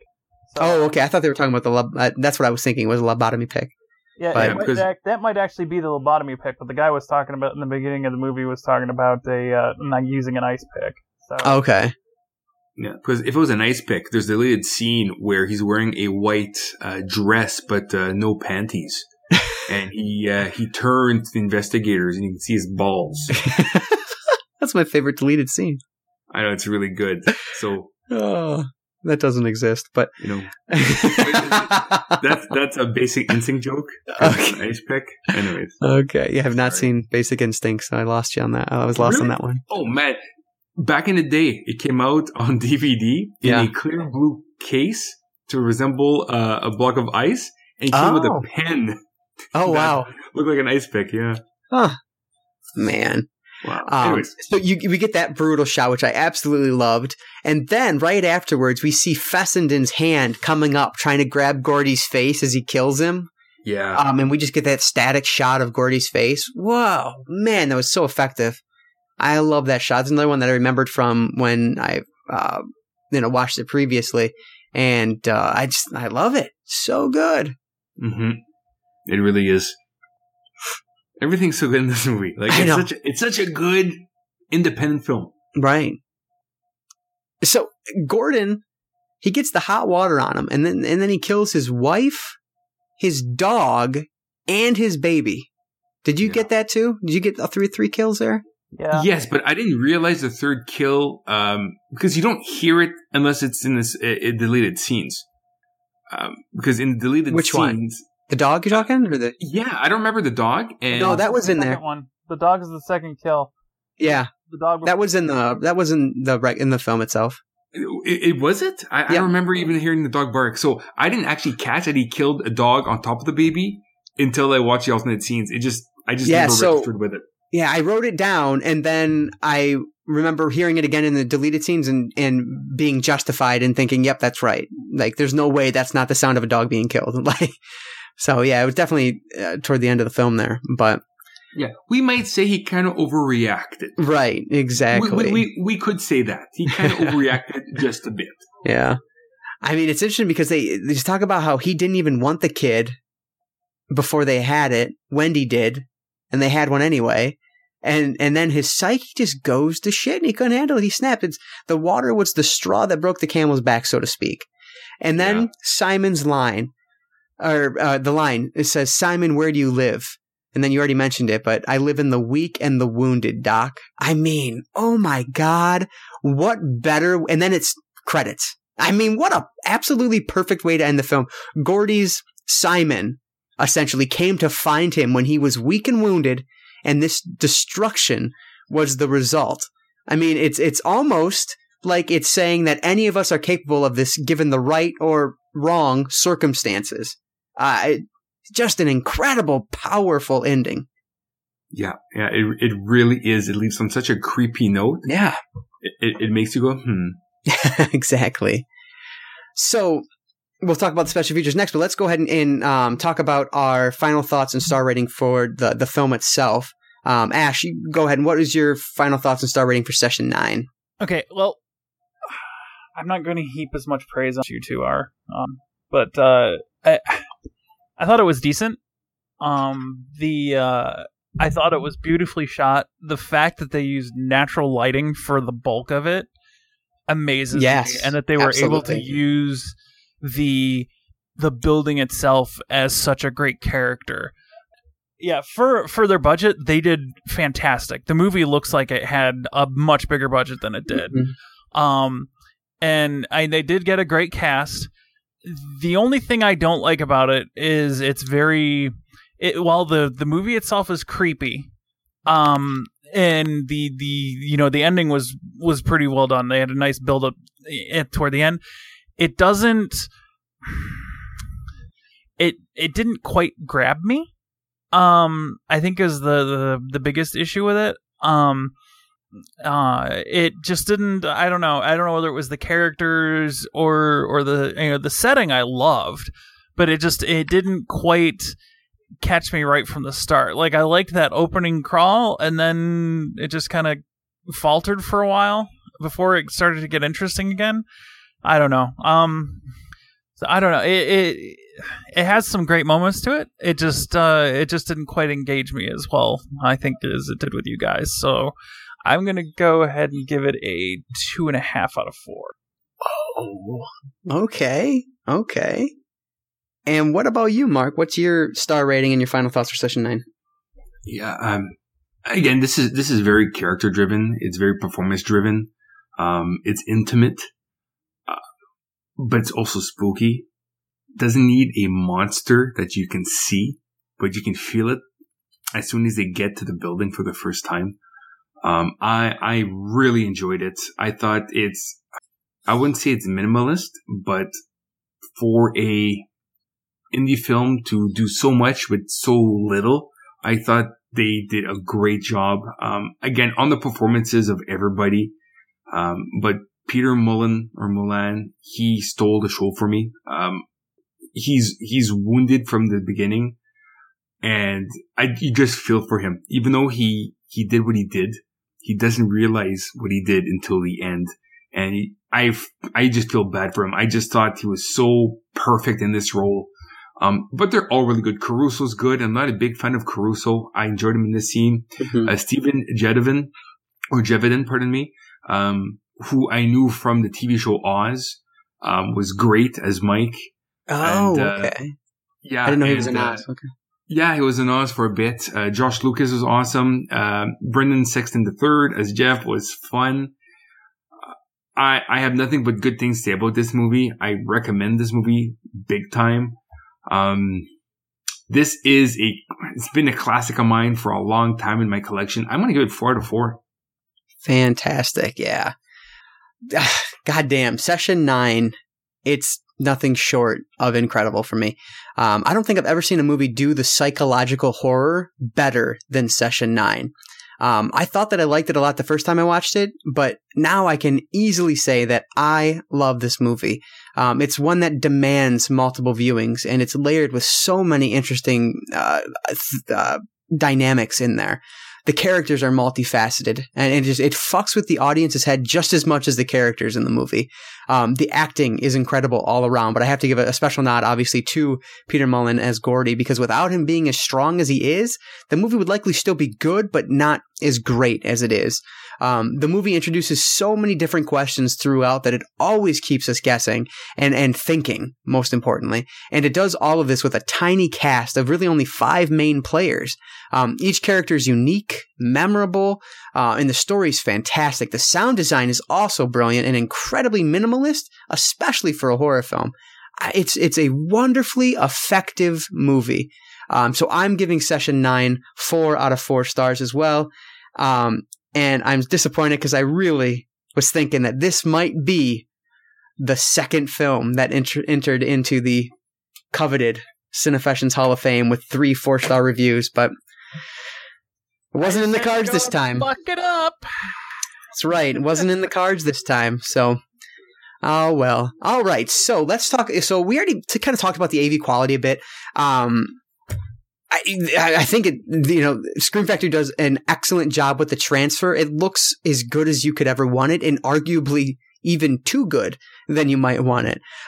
For those wondering, it's a 1080p high definition widescreen 2.35:1 aspect ratio and has a DTS HD master audio stereo sound option. So, anything else you needed to add about the audio video quality at all? Either of you? No, it was excellent. Yeah. It's a good transfer. I guess it just depends on the machine that you use to watch it. But yeah, I'm happy with the DVD version. I just thought the Blu-ray on the PS4 was just a little too real to me. So yeah, it for me kind of hurt a bit of the atmospheric elements. Gotcha. But I guess your miles may vary depending on the rig that you've got. So right. So did you guys watch? Did anybody else watch Return to Danvers: Secrets of Session 9?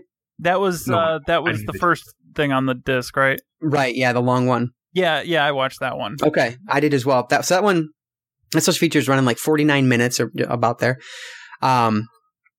And I think I love that one. It's like the new one that they made for this disc, as far as I could tell, at least. Yeah, it's the new one they made for the disc. And it doesn't have all the actors, but it has kind of what does it have? It has Hank, it has Jeff, it has Mike, because he's obviously the writer as well, and it has Brad Anderson, and the cinematographer. And I don't remember her name, but she's wonderful. And just some things, I guess I wrote down a ton of shit, but let's just see anything interesting here. One thing he said in the beginning was he wanted people to feel like they needed to take a shower after this movie was done. And I could definitely see how this movie, if it not, I want to say a physical shower, just kind of a mental shower because of the way it just messes with your head. And I thought that was an interesting way to describe, one of his goals for the movie. And they talk about how creating sympathy for Gordy was important to them because they didn't want the typical villain. Do you think they succeeded in that? Did you feel sympathy for Gordon at all?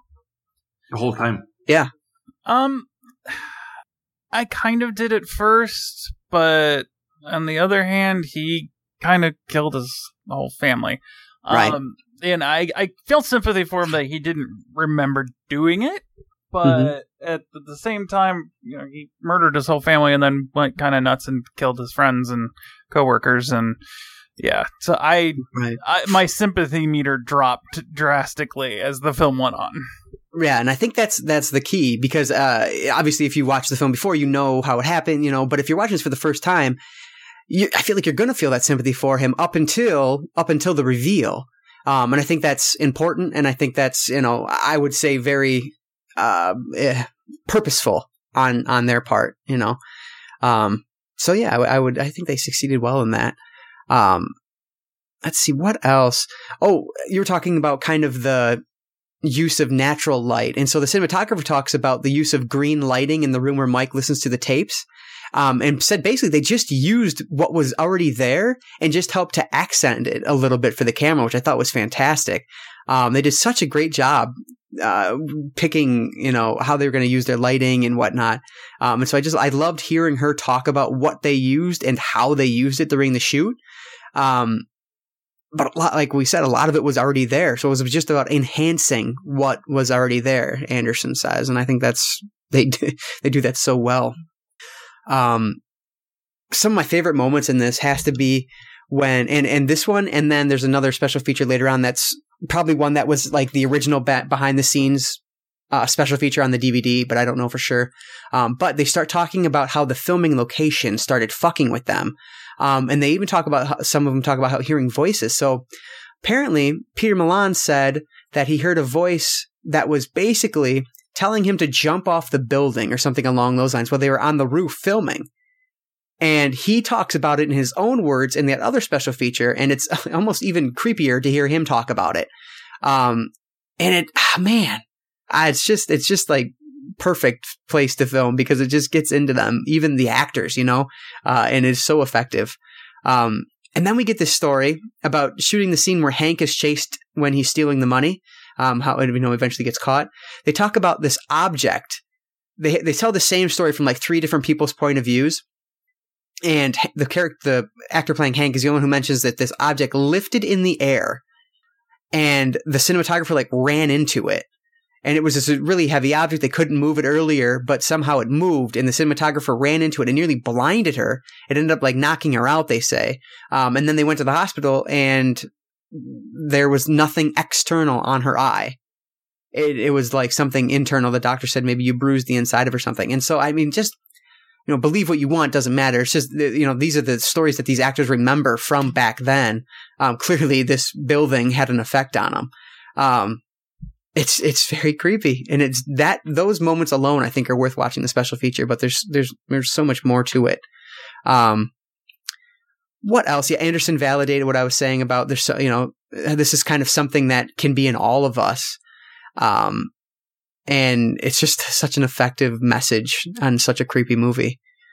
And then he mentions this subplot that was in the film of this homeless woman who was supposed to be in the building and was supposed to act as a red herring, leaving us to believe that she was the one behind all the murders. But they scrapped it because test audiences were confusing this homeless woman to be Mary Hobbs, which Anderson didn't want. So they cut the subplot out completely. And I thought that was fascinating. And then, Mark, as you and I have been talking about, this is what we're talking about. Like, this is all of these scenes with her are in the deleted scenes. Ash, did you watch the deleted scenes as well? Yeah, and my wife and I both thought it was Mary Hobbs. Oh, yeah? Okay. Yeah, I could definitely see it because I thought it was a homeless woman, and then I was like, maybe it is just it is Mary Hobbs. Maybe she just yeah, because they did mention that they threw all the patients out onto the streets, so it's just kind of right. Yeah, it is supposed to be a returning patient. Like they were there and they returned. But she's homeless now. But Mary Hobbs isn't on her folder. It didn't show deceased, so like she's dead at this point. Oh, did it show deceased? I didn't notice that. I'm pretty sure. I'm pretty sure she's deceased. But this, to me, this was just a random vagrant. Like, if you're homeless, why wouldn't you live there? Yeah, it's huge. But I could definitely see how, because I mean, like I've seen the movie twice, I didn't catch that, so I could definitely see how test audiences would think that could be Mary Hobbs. I definitely see that. And so I would jumping out of this special feature for a second here, just talking about the deleted scenes. So, we get a number of scenes with her in it. I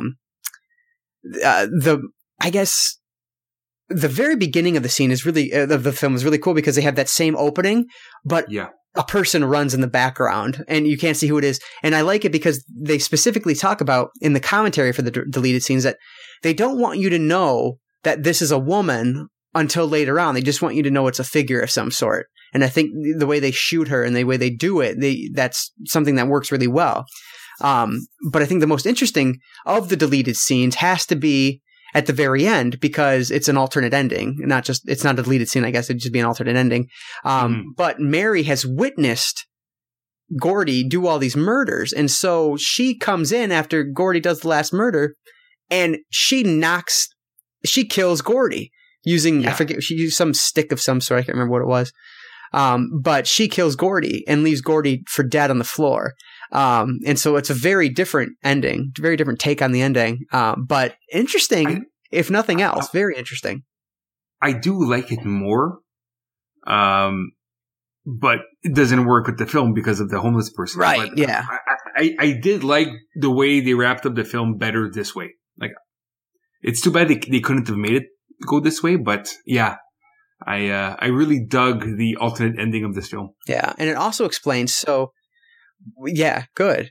It also explains, so when Mike is walking at the very right before he's about to die, he stops. It's because this homeless woman is looking down at him, and he notices her for the first time, and then gets killed a second later. And so I thought that was fascinating, because I was wondering, as I was watching the first time, not the first time, but this last time, why is he stopping? What's going on there?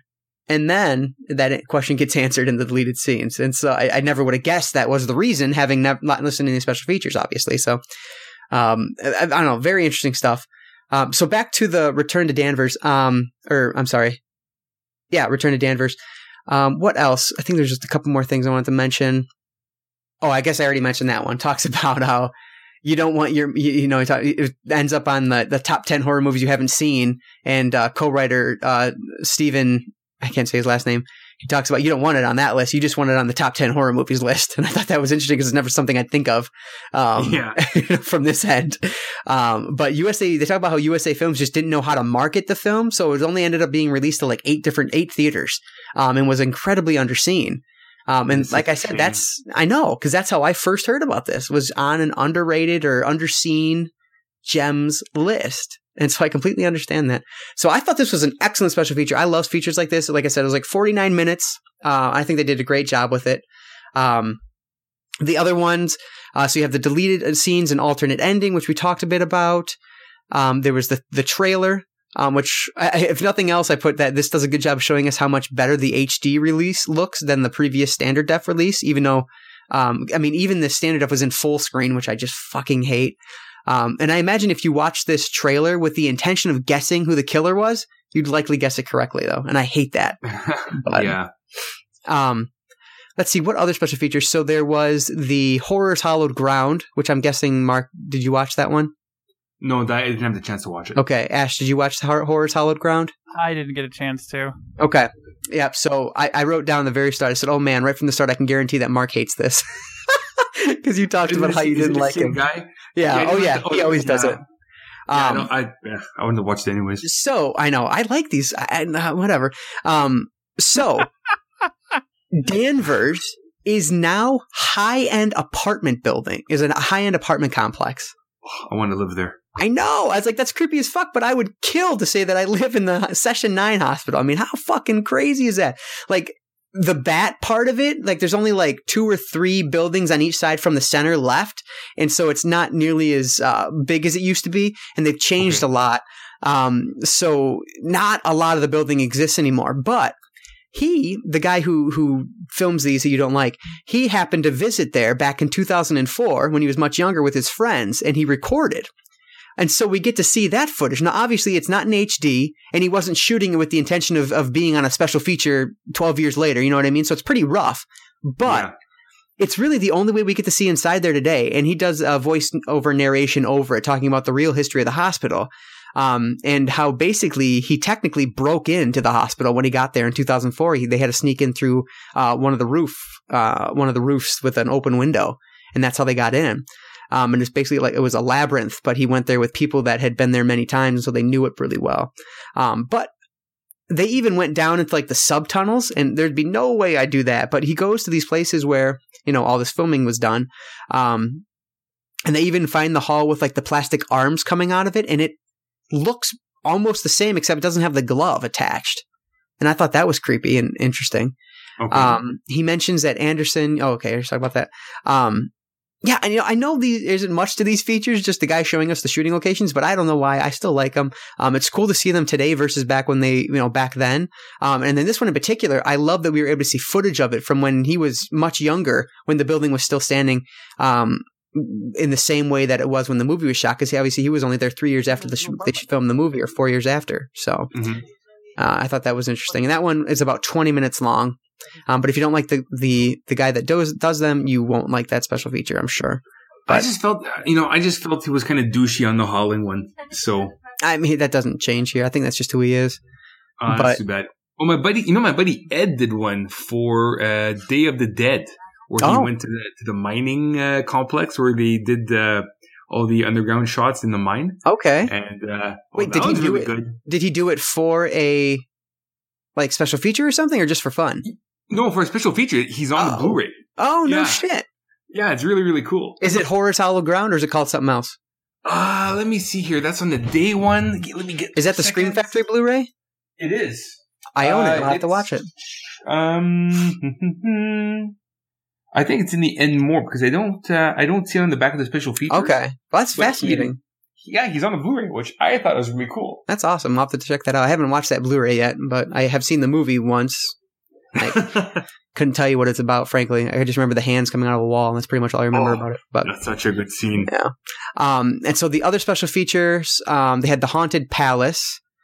And this is, I think this was really cool, because this is like, I feel like probably the special feature that was on the original DVD disc. The behind the scenes footage. And so this one is where you get to hear Peter Milan talking about how when he got up there, he was kind of like, he doesn't necessarily say that he was hearing a voice, but he had this feeling that he needed to throw himself off the top of this building. And just the way he talks about it is terrifying. And then he talks a little bit later during like another one of his interviews how I didn't write it down. I was hoping I did. But basically how he heard a voice. Like he was prepping for a scene, and then he heard a voice behind him say, I think he said his name or something, and he turned around, there was nobody there, there was nothing there. And so, I mean, just if you believe in haunted buildings, it just feels like this could definitely be one of those, and it just makes this character, the hospital, even more intimidating than before. And I loved it. So that was like a 12-minute long feature.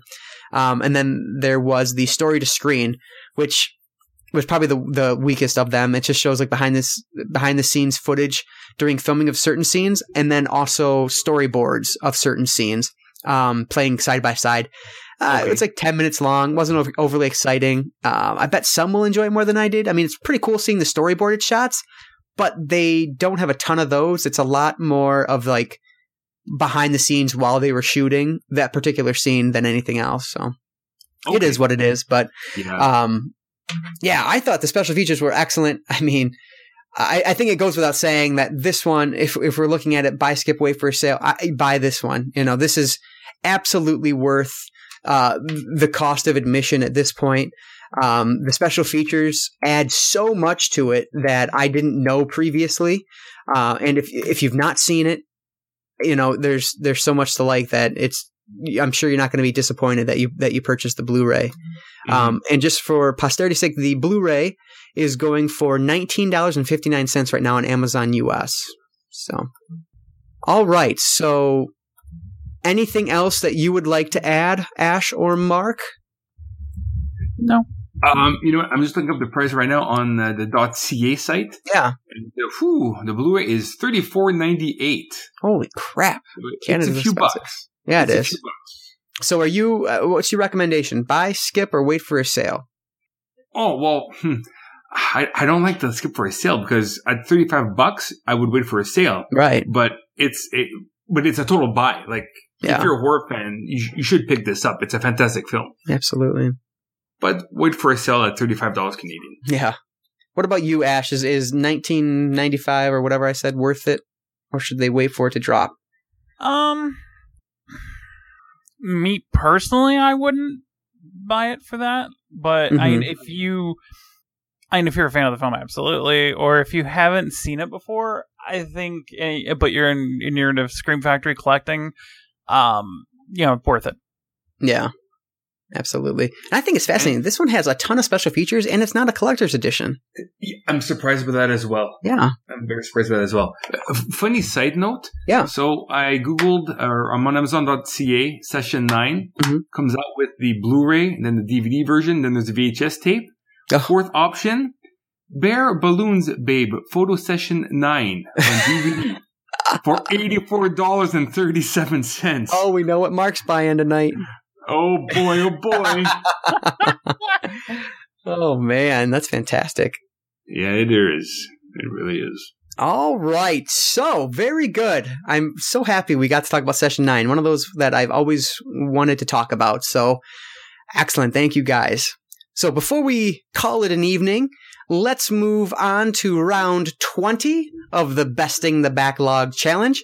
So, this is where we try to conquer our personal backlogs 1 week at a time, and each one of us takes a look at the other's unwatched pile, be it their home video collections or one of their streaming services like Netflix, Amazon Instant Video, or Vudu, and pick one film the other hasn't seen yet and challenge them to watch that film before the next podcast, where they then give a quick review of that film. So, as a reminder, Mark, I chose Habit for you to watch from 1995. Ash, Mark chose The Girl King for you to watch from 2015, whatever the fuck that is. And Ash, you chose... I actually liked it, so... Good. And you chose The Adventures of Buckaroo Banzai Across the Eighth Dimension from 1984. So, Ash, go ahead and talk about Girl King. Okay, Girl King. So, I remember why I picked this one. It's about a lesbian. And... Those always get added to my list instantly. Yes. So, okay. So this girl, she's Swedish.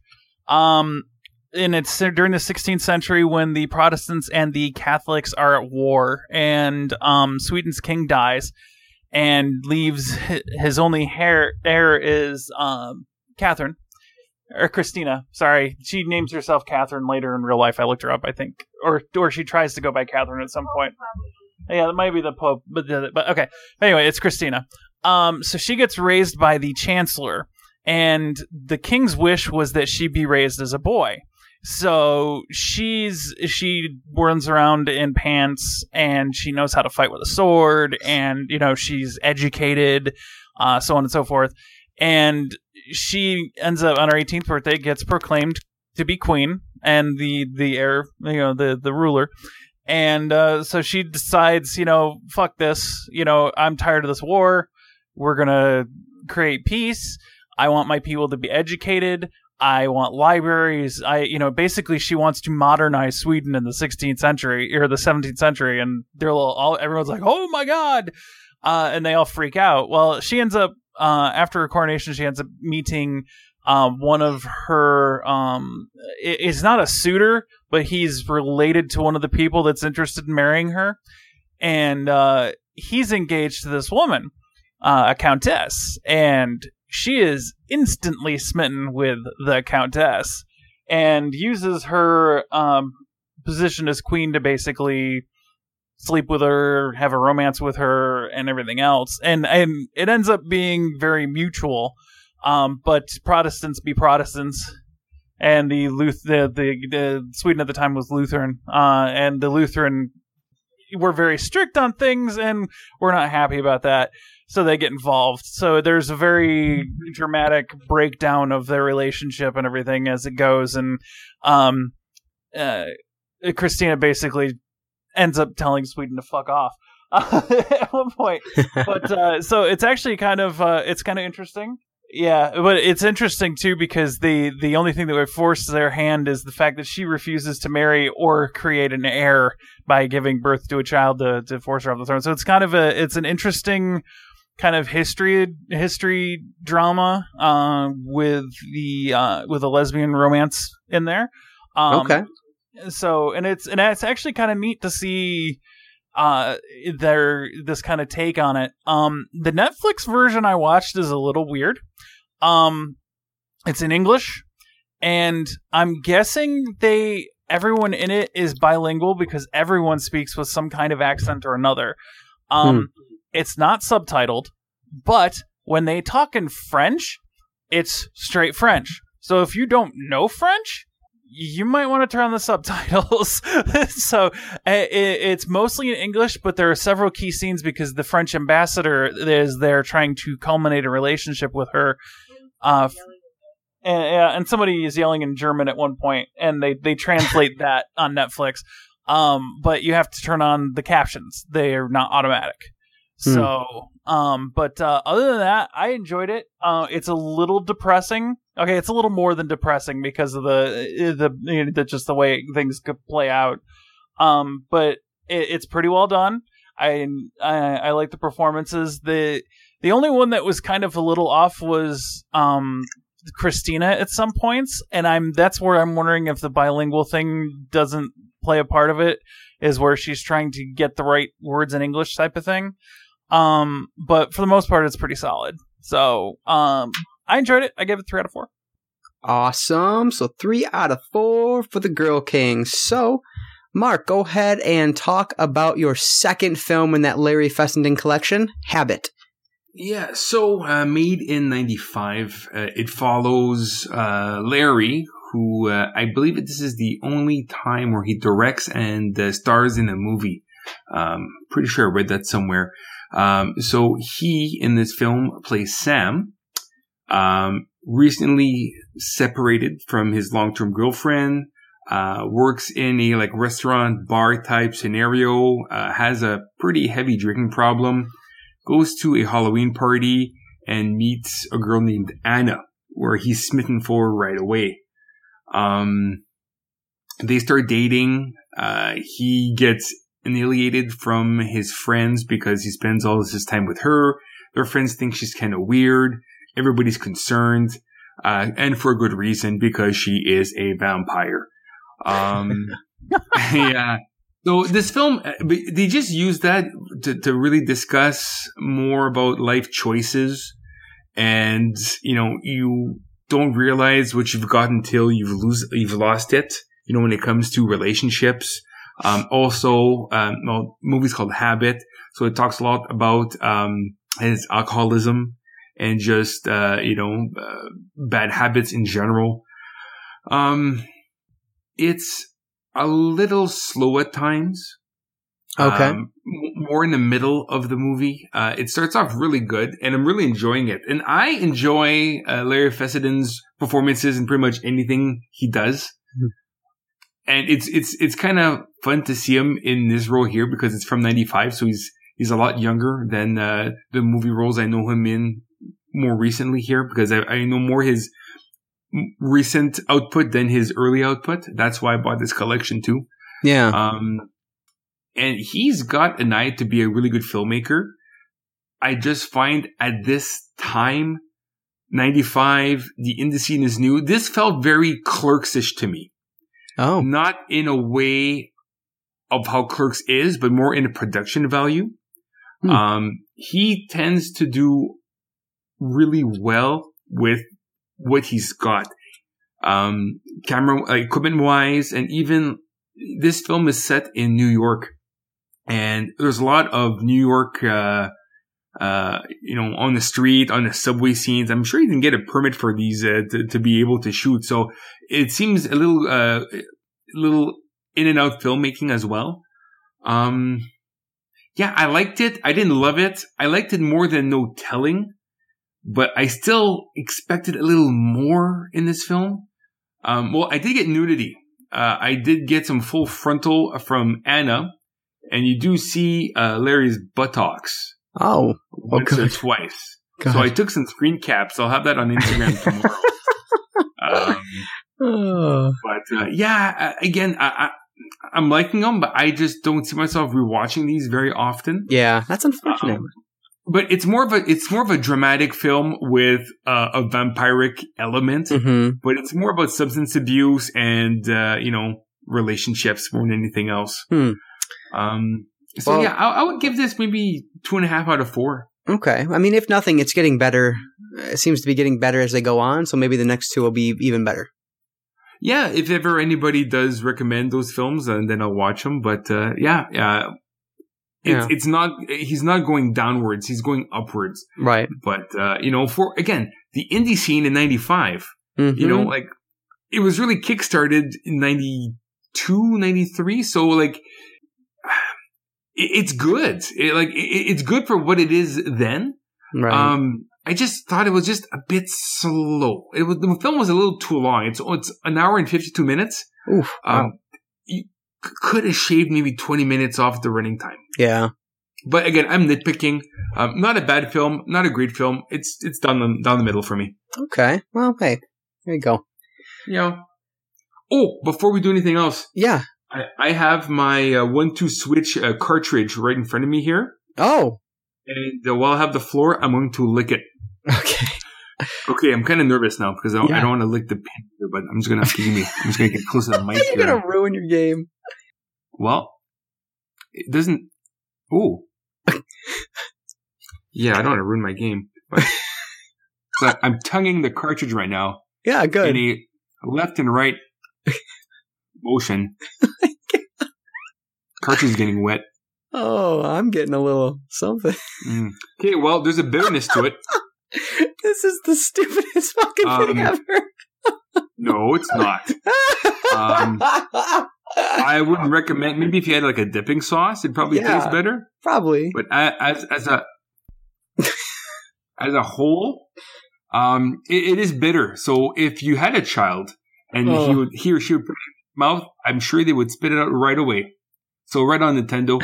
Thank you. What fucking kills me is I know for a fact, even though no one can see you, you're sitting there actually licking your fucking cartridge. Well, yeah, because there's no faking going on.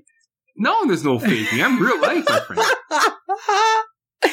Oh my God. What's interesting about this is that there's a lingering taste now because I can still taste it. That's disgusting. But the game is now back into my protective pouch. Oh, Lordy. Well, good. Thank you for sharing that moment with us. I give it 1 out of 4 stars. Oh, man. So I watched, thanks to Ash, The Adventures of Buckaroo Banzai Across the Eighth Dimension from 1984. So this one is one of the first films that I remember reading about years and years ago that was dubbed a, quote unquote cult film I need to see. I forget which book I was reading or what article I was reading, but it came up in something, and I'd never heard of it before, but immediately wanted to check it out. So years went by, and I never ended up tracking it down, but then Shout Factory announced that they were releasing it as a Shout Select title. The first of the Shout Selects, in fact. So I knew I had to pick it up, so that's how it ended up in my collection. So Buckaroo Banzai is a strange movie, because it mixes in a lot of different things. The basic story follows our titular character, Buckaroo Banzai, as he attempts to fight off this alien invasion. There's so much more to it than that, but at its most basic, that's what this main story is about. So I didn't love this one as much as I was hoping I might, but I did like it quite a lot. The best aspect of the film, though, has got to be the casting. Peter Weller, John Lithgow, Jeff Goldblum, Christopher Lloyd, Clancy Brown, Vincent Schiavelli. I mean, the cast is incredible, and they're all a ton of fun to watch here. This is another one like the two movies I watched last week, Ninja 2 and Robot Jox, that truly earns its cult status. They're all films that they're doing everything they can to be good, and they succeed, but they're just campy enough to make them have a cult following. This one in particular is especially campy, but I mean, that's a given when you're working with the premise that Buckaroo Banzai presents. Banzai is a rock star, a surgeon, and a scientist that has a first name basis relationship with the President of the United States of America. I mean, it's just as ridiculous as it sounds, but it's also a ton of fun. So again, like the last couple, I wasn't a fan of the romantic interest of the film at all because it feels too shoehorned in. But I will admit this one feels a little less so than Robot Jox or Ninja 3 because of what's revealed later in the film, but I won't say that. But again, I can look past that to enjoy the rest of the movie. It's just a fun little flick. That's definitely worthy of 100 minutes of your time if you haven't seen it yet. And this Blu-ray from Shout looks really, really clean. Definitely worth the cost to see this one on Blu-ray. It looked great on my my big screen, my projector. It looked awesome. I started watching it upstairs on like my 50-inch, and then or 55-inch, and then was like, no, this has got to go onto the big screen. So I took it downstairs, and I think it was worth it, worth the move. So I'm giving Adventures of Buckaroo Banzai Across the Eighth Dimension 3 out of 4 stars. So have you both seen this one? Yes. Oh, yes. Okay. Do you guys like it more than I did, or? I like it about the same as you. Okay. I watched it when I was a kid. Gotcha. A lot. And I just remember how weird it was, and then I watched it a few years ago, and it's still really fucking weird, but I enjoyed it a lot more. Yeah, I love this movie. Okay. I really do. I'd probably give it, I give it 4 out of 4 stars. Like, it's right on my alley. You're just giving everything weird. 4 out of 4 stars these past couple of weeks. Because we're watching good shit right now. Oh, man. Oh, speaking of, so I watched Hard Candy yesterday. Yeah. And they had a trailer for a Saw ripoff. Oh, what's it called? I'm going to have to, let me go on my Facebook quickly here. Which gave me an idea of a future arc, maybe next October. I'm saying yes already because I love where it's going. Saw ripoffs. Yes. Fuck yeah. So this one, I'm just pulling up my post here. It's called Are You Scared? Oh, is that not Argento or? I'm putting on IMDb right now here. I think it's Argento. But it is a total fucking Saw ripoff. No, it's by Andy Hurst from 2006. Oh, okay. I'm thinking of the card player. Never mind. 6 kidnapped teens wake in a abandoned factory to discover they're being filmed for a twisted and terrifying reality show. Hell yeah. And sounds amazing. I don't know anybody that's in this film. I know of this film. Like, I've seen like this cover a lot in the past. I don't own it, obviously, really? But definitely one that I would want to watch. So yeah, directed by Andy Hurst, and I'm looking at him. He did Wild Things 2. He did You're Dead with John Hurt. That's interesting. And he did Wild Things Diamonds in the Rough from 2005. So I do like his other films. So I watch that. Yeah, so I was thinking last time, like, fuck, we should do, when we did our Saw marathon last year, we should do movies that rip off Saw. Oh, yeah. That's a great idea. I love it. Yeah. Oh, there's an Are You Scared 2 from 2009. So yeah. I'm thinking we got ourselves an arc for October. Oh, yeah. That's awesome. Yeah. All right. So for the Best in the Backlog Challenge next week, Mark, you are picking for me. Ash, you are picking for Mark. And I am picking for you, Ash. So I will start. Ash, according to the list that we have, you from your list, you have not seen 2015's The Pack from Netflix Instant Queue. I'm pretty sure I had. Why did I put that on there? Hang on. Oh, you've seen that one? Yeah. Okay. I will search. Sitting in my list, and I've seen The Pact and The Pact 2. I don't know why. Wait, there's a Pack 2? Yeah. No, it's called Two Pact. It's this one's, they're set in an urban area, and they have to diss each other by using words. Oh my god! All right, so I'm gonna look for something else. Mark, you can tell me what I'm watching while I'm searching for something else. Yes, you are watching Scream Factory's release of Class of 1984. Ah, excellent. I'm excited for that one. Very good. So yes, I believe it's Michael J. Fox's first film role. Okay, excellent. By the way, I can still taste this cartridge on my tongue right now. Oh, God. I need some scope. Yeah, you do. I didn't want to say anything, but I kind of knew that the whole time. Mark, I'm looking at this list that you have, and I can't believe you have not seen this one yet. Okay. Tropic Thunder? Is that on my list? No, I've seen Tropic Thunder. Okay. Okay. Yeah, it was on that list. Okay. Ash, while you're searching, Zach and Mira Make a Porno. Ah, okay. Yeah, okay, good. I've seen that one, and so I'd be interested to hear your take on it. So you shall watch Zach and Mira Make a Porno from 2008. So, Ash, what is Mark going to watch for next week? Okay, have you seen Valkyrie then? No, I have not seen Valkyrie. Okay. Yeah, I'm going to pick Valkyrie for you then. Okay. Oh, I don't know why I have Tropic Thunder on this list. I'm going to delete that right now. I'm sorry. That's weird. Okay. I was just really? You haven't seen Tropic Thunder? Yeah. Okay, Valkyrie. Funny enough, Valkyrie was going to be my Z word or film for the 80s Z Challenge, the first leg. But then when I got The Visitor, I'm like, I got to watch that instead.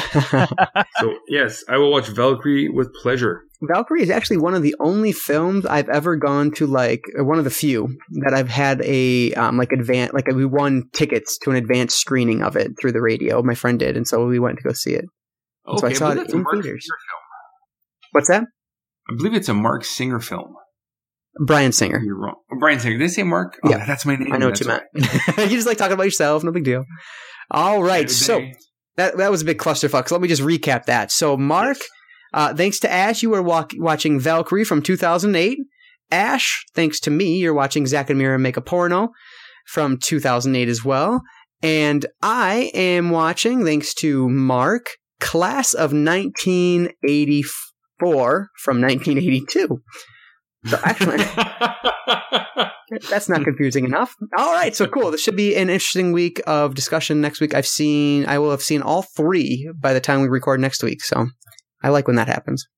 Yes. So that is going to be that for this week. So we will be back next week, with a review of 1987's Garbage Pail Kids, the movie from Scream Factory, of course. And of course, this was Mark's pick for winning the Oscar challenge between the three of us. So I'm excited to dive into that one, take a look. And I realized today that I have not ordered it yet from Amazon, so I definitely need to do that. So I actually have time to watch it. So... What'd you say, Ash? I'm sorry. Which one were we doing for that again? Garbage Pail Kids, the movie? Ah, that's right. Okay, hang on. Yeah. Oh, it's going to be so good. Another week of 4 stars coming up. I can smell it. Man.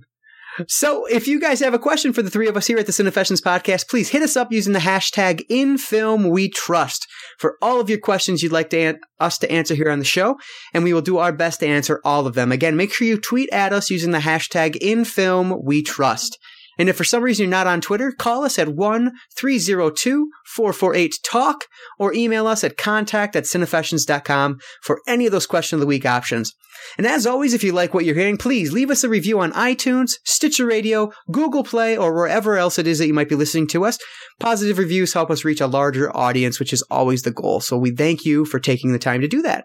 And just a reminder, you can always reach us on social media, and we love to interact with listeners there. You can find us at Cinefessions on Twitter, Instagram, and Facebook, so make sure you're following on all three of those platforms. And Ash, where else can we find you online? I'm on Twitter, DHGF Ash, ASHE. Perfect. And Mark, how about you? I am on Twitter at Mark_Nadeau, and on Instagram at mnadeau02. Fantastic. And I am on Twitter on my personal feed at Simon1, PSYMAN1. So last but not least, please visit up Cinefessions.com and vote on which film we will review for the 5th and final week of our Scream Factory arc. So head on over to Cinefessions.com and vote in the poll at the top of the right-hand sidebar. You can choose between Cat People, Cherry Falls, Dark Summer, or Terror Train. So 4 great options that I'd be happy to review any of them. Happy to review all of them, frankly. So only one can win, so make sure you help us figure out which one that is. And remember, that poll is going to close in just a couple days from when this episode releases on Sunday, March 19th at 11:59 p.m. Eastern Standard Time. So don't miss your chance to vote. And we are going to announce that winner on next week's show, so make sure you get on there and vote, vote, vote. All right, I want to thank everyone for listening to the 84th episode of the Cinefessions podcast. And remember, in film we trust. We'll catch you next time.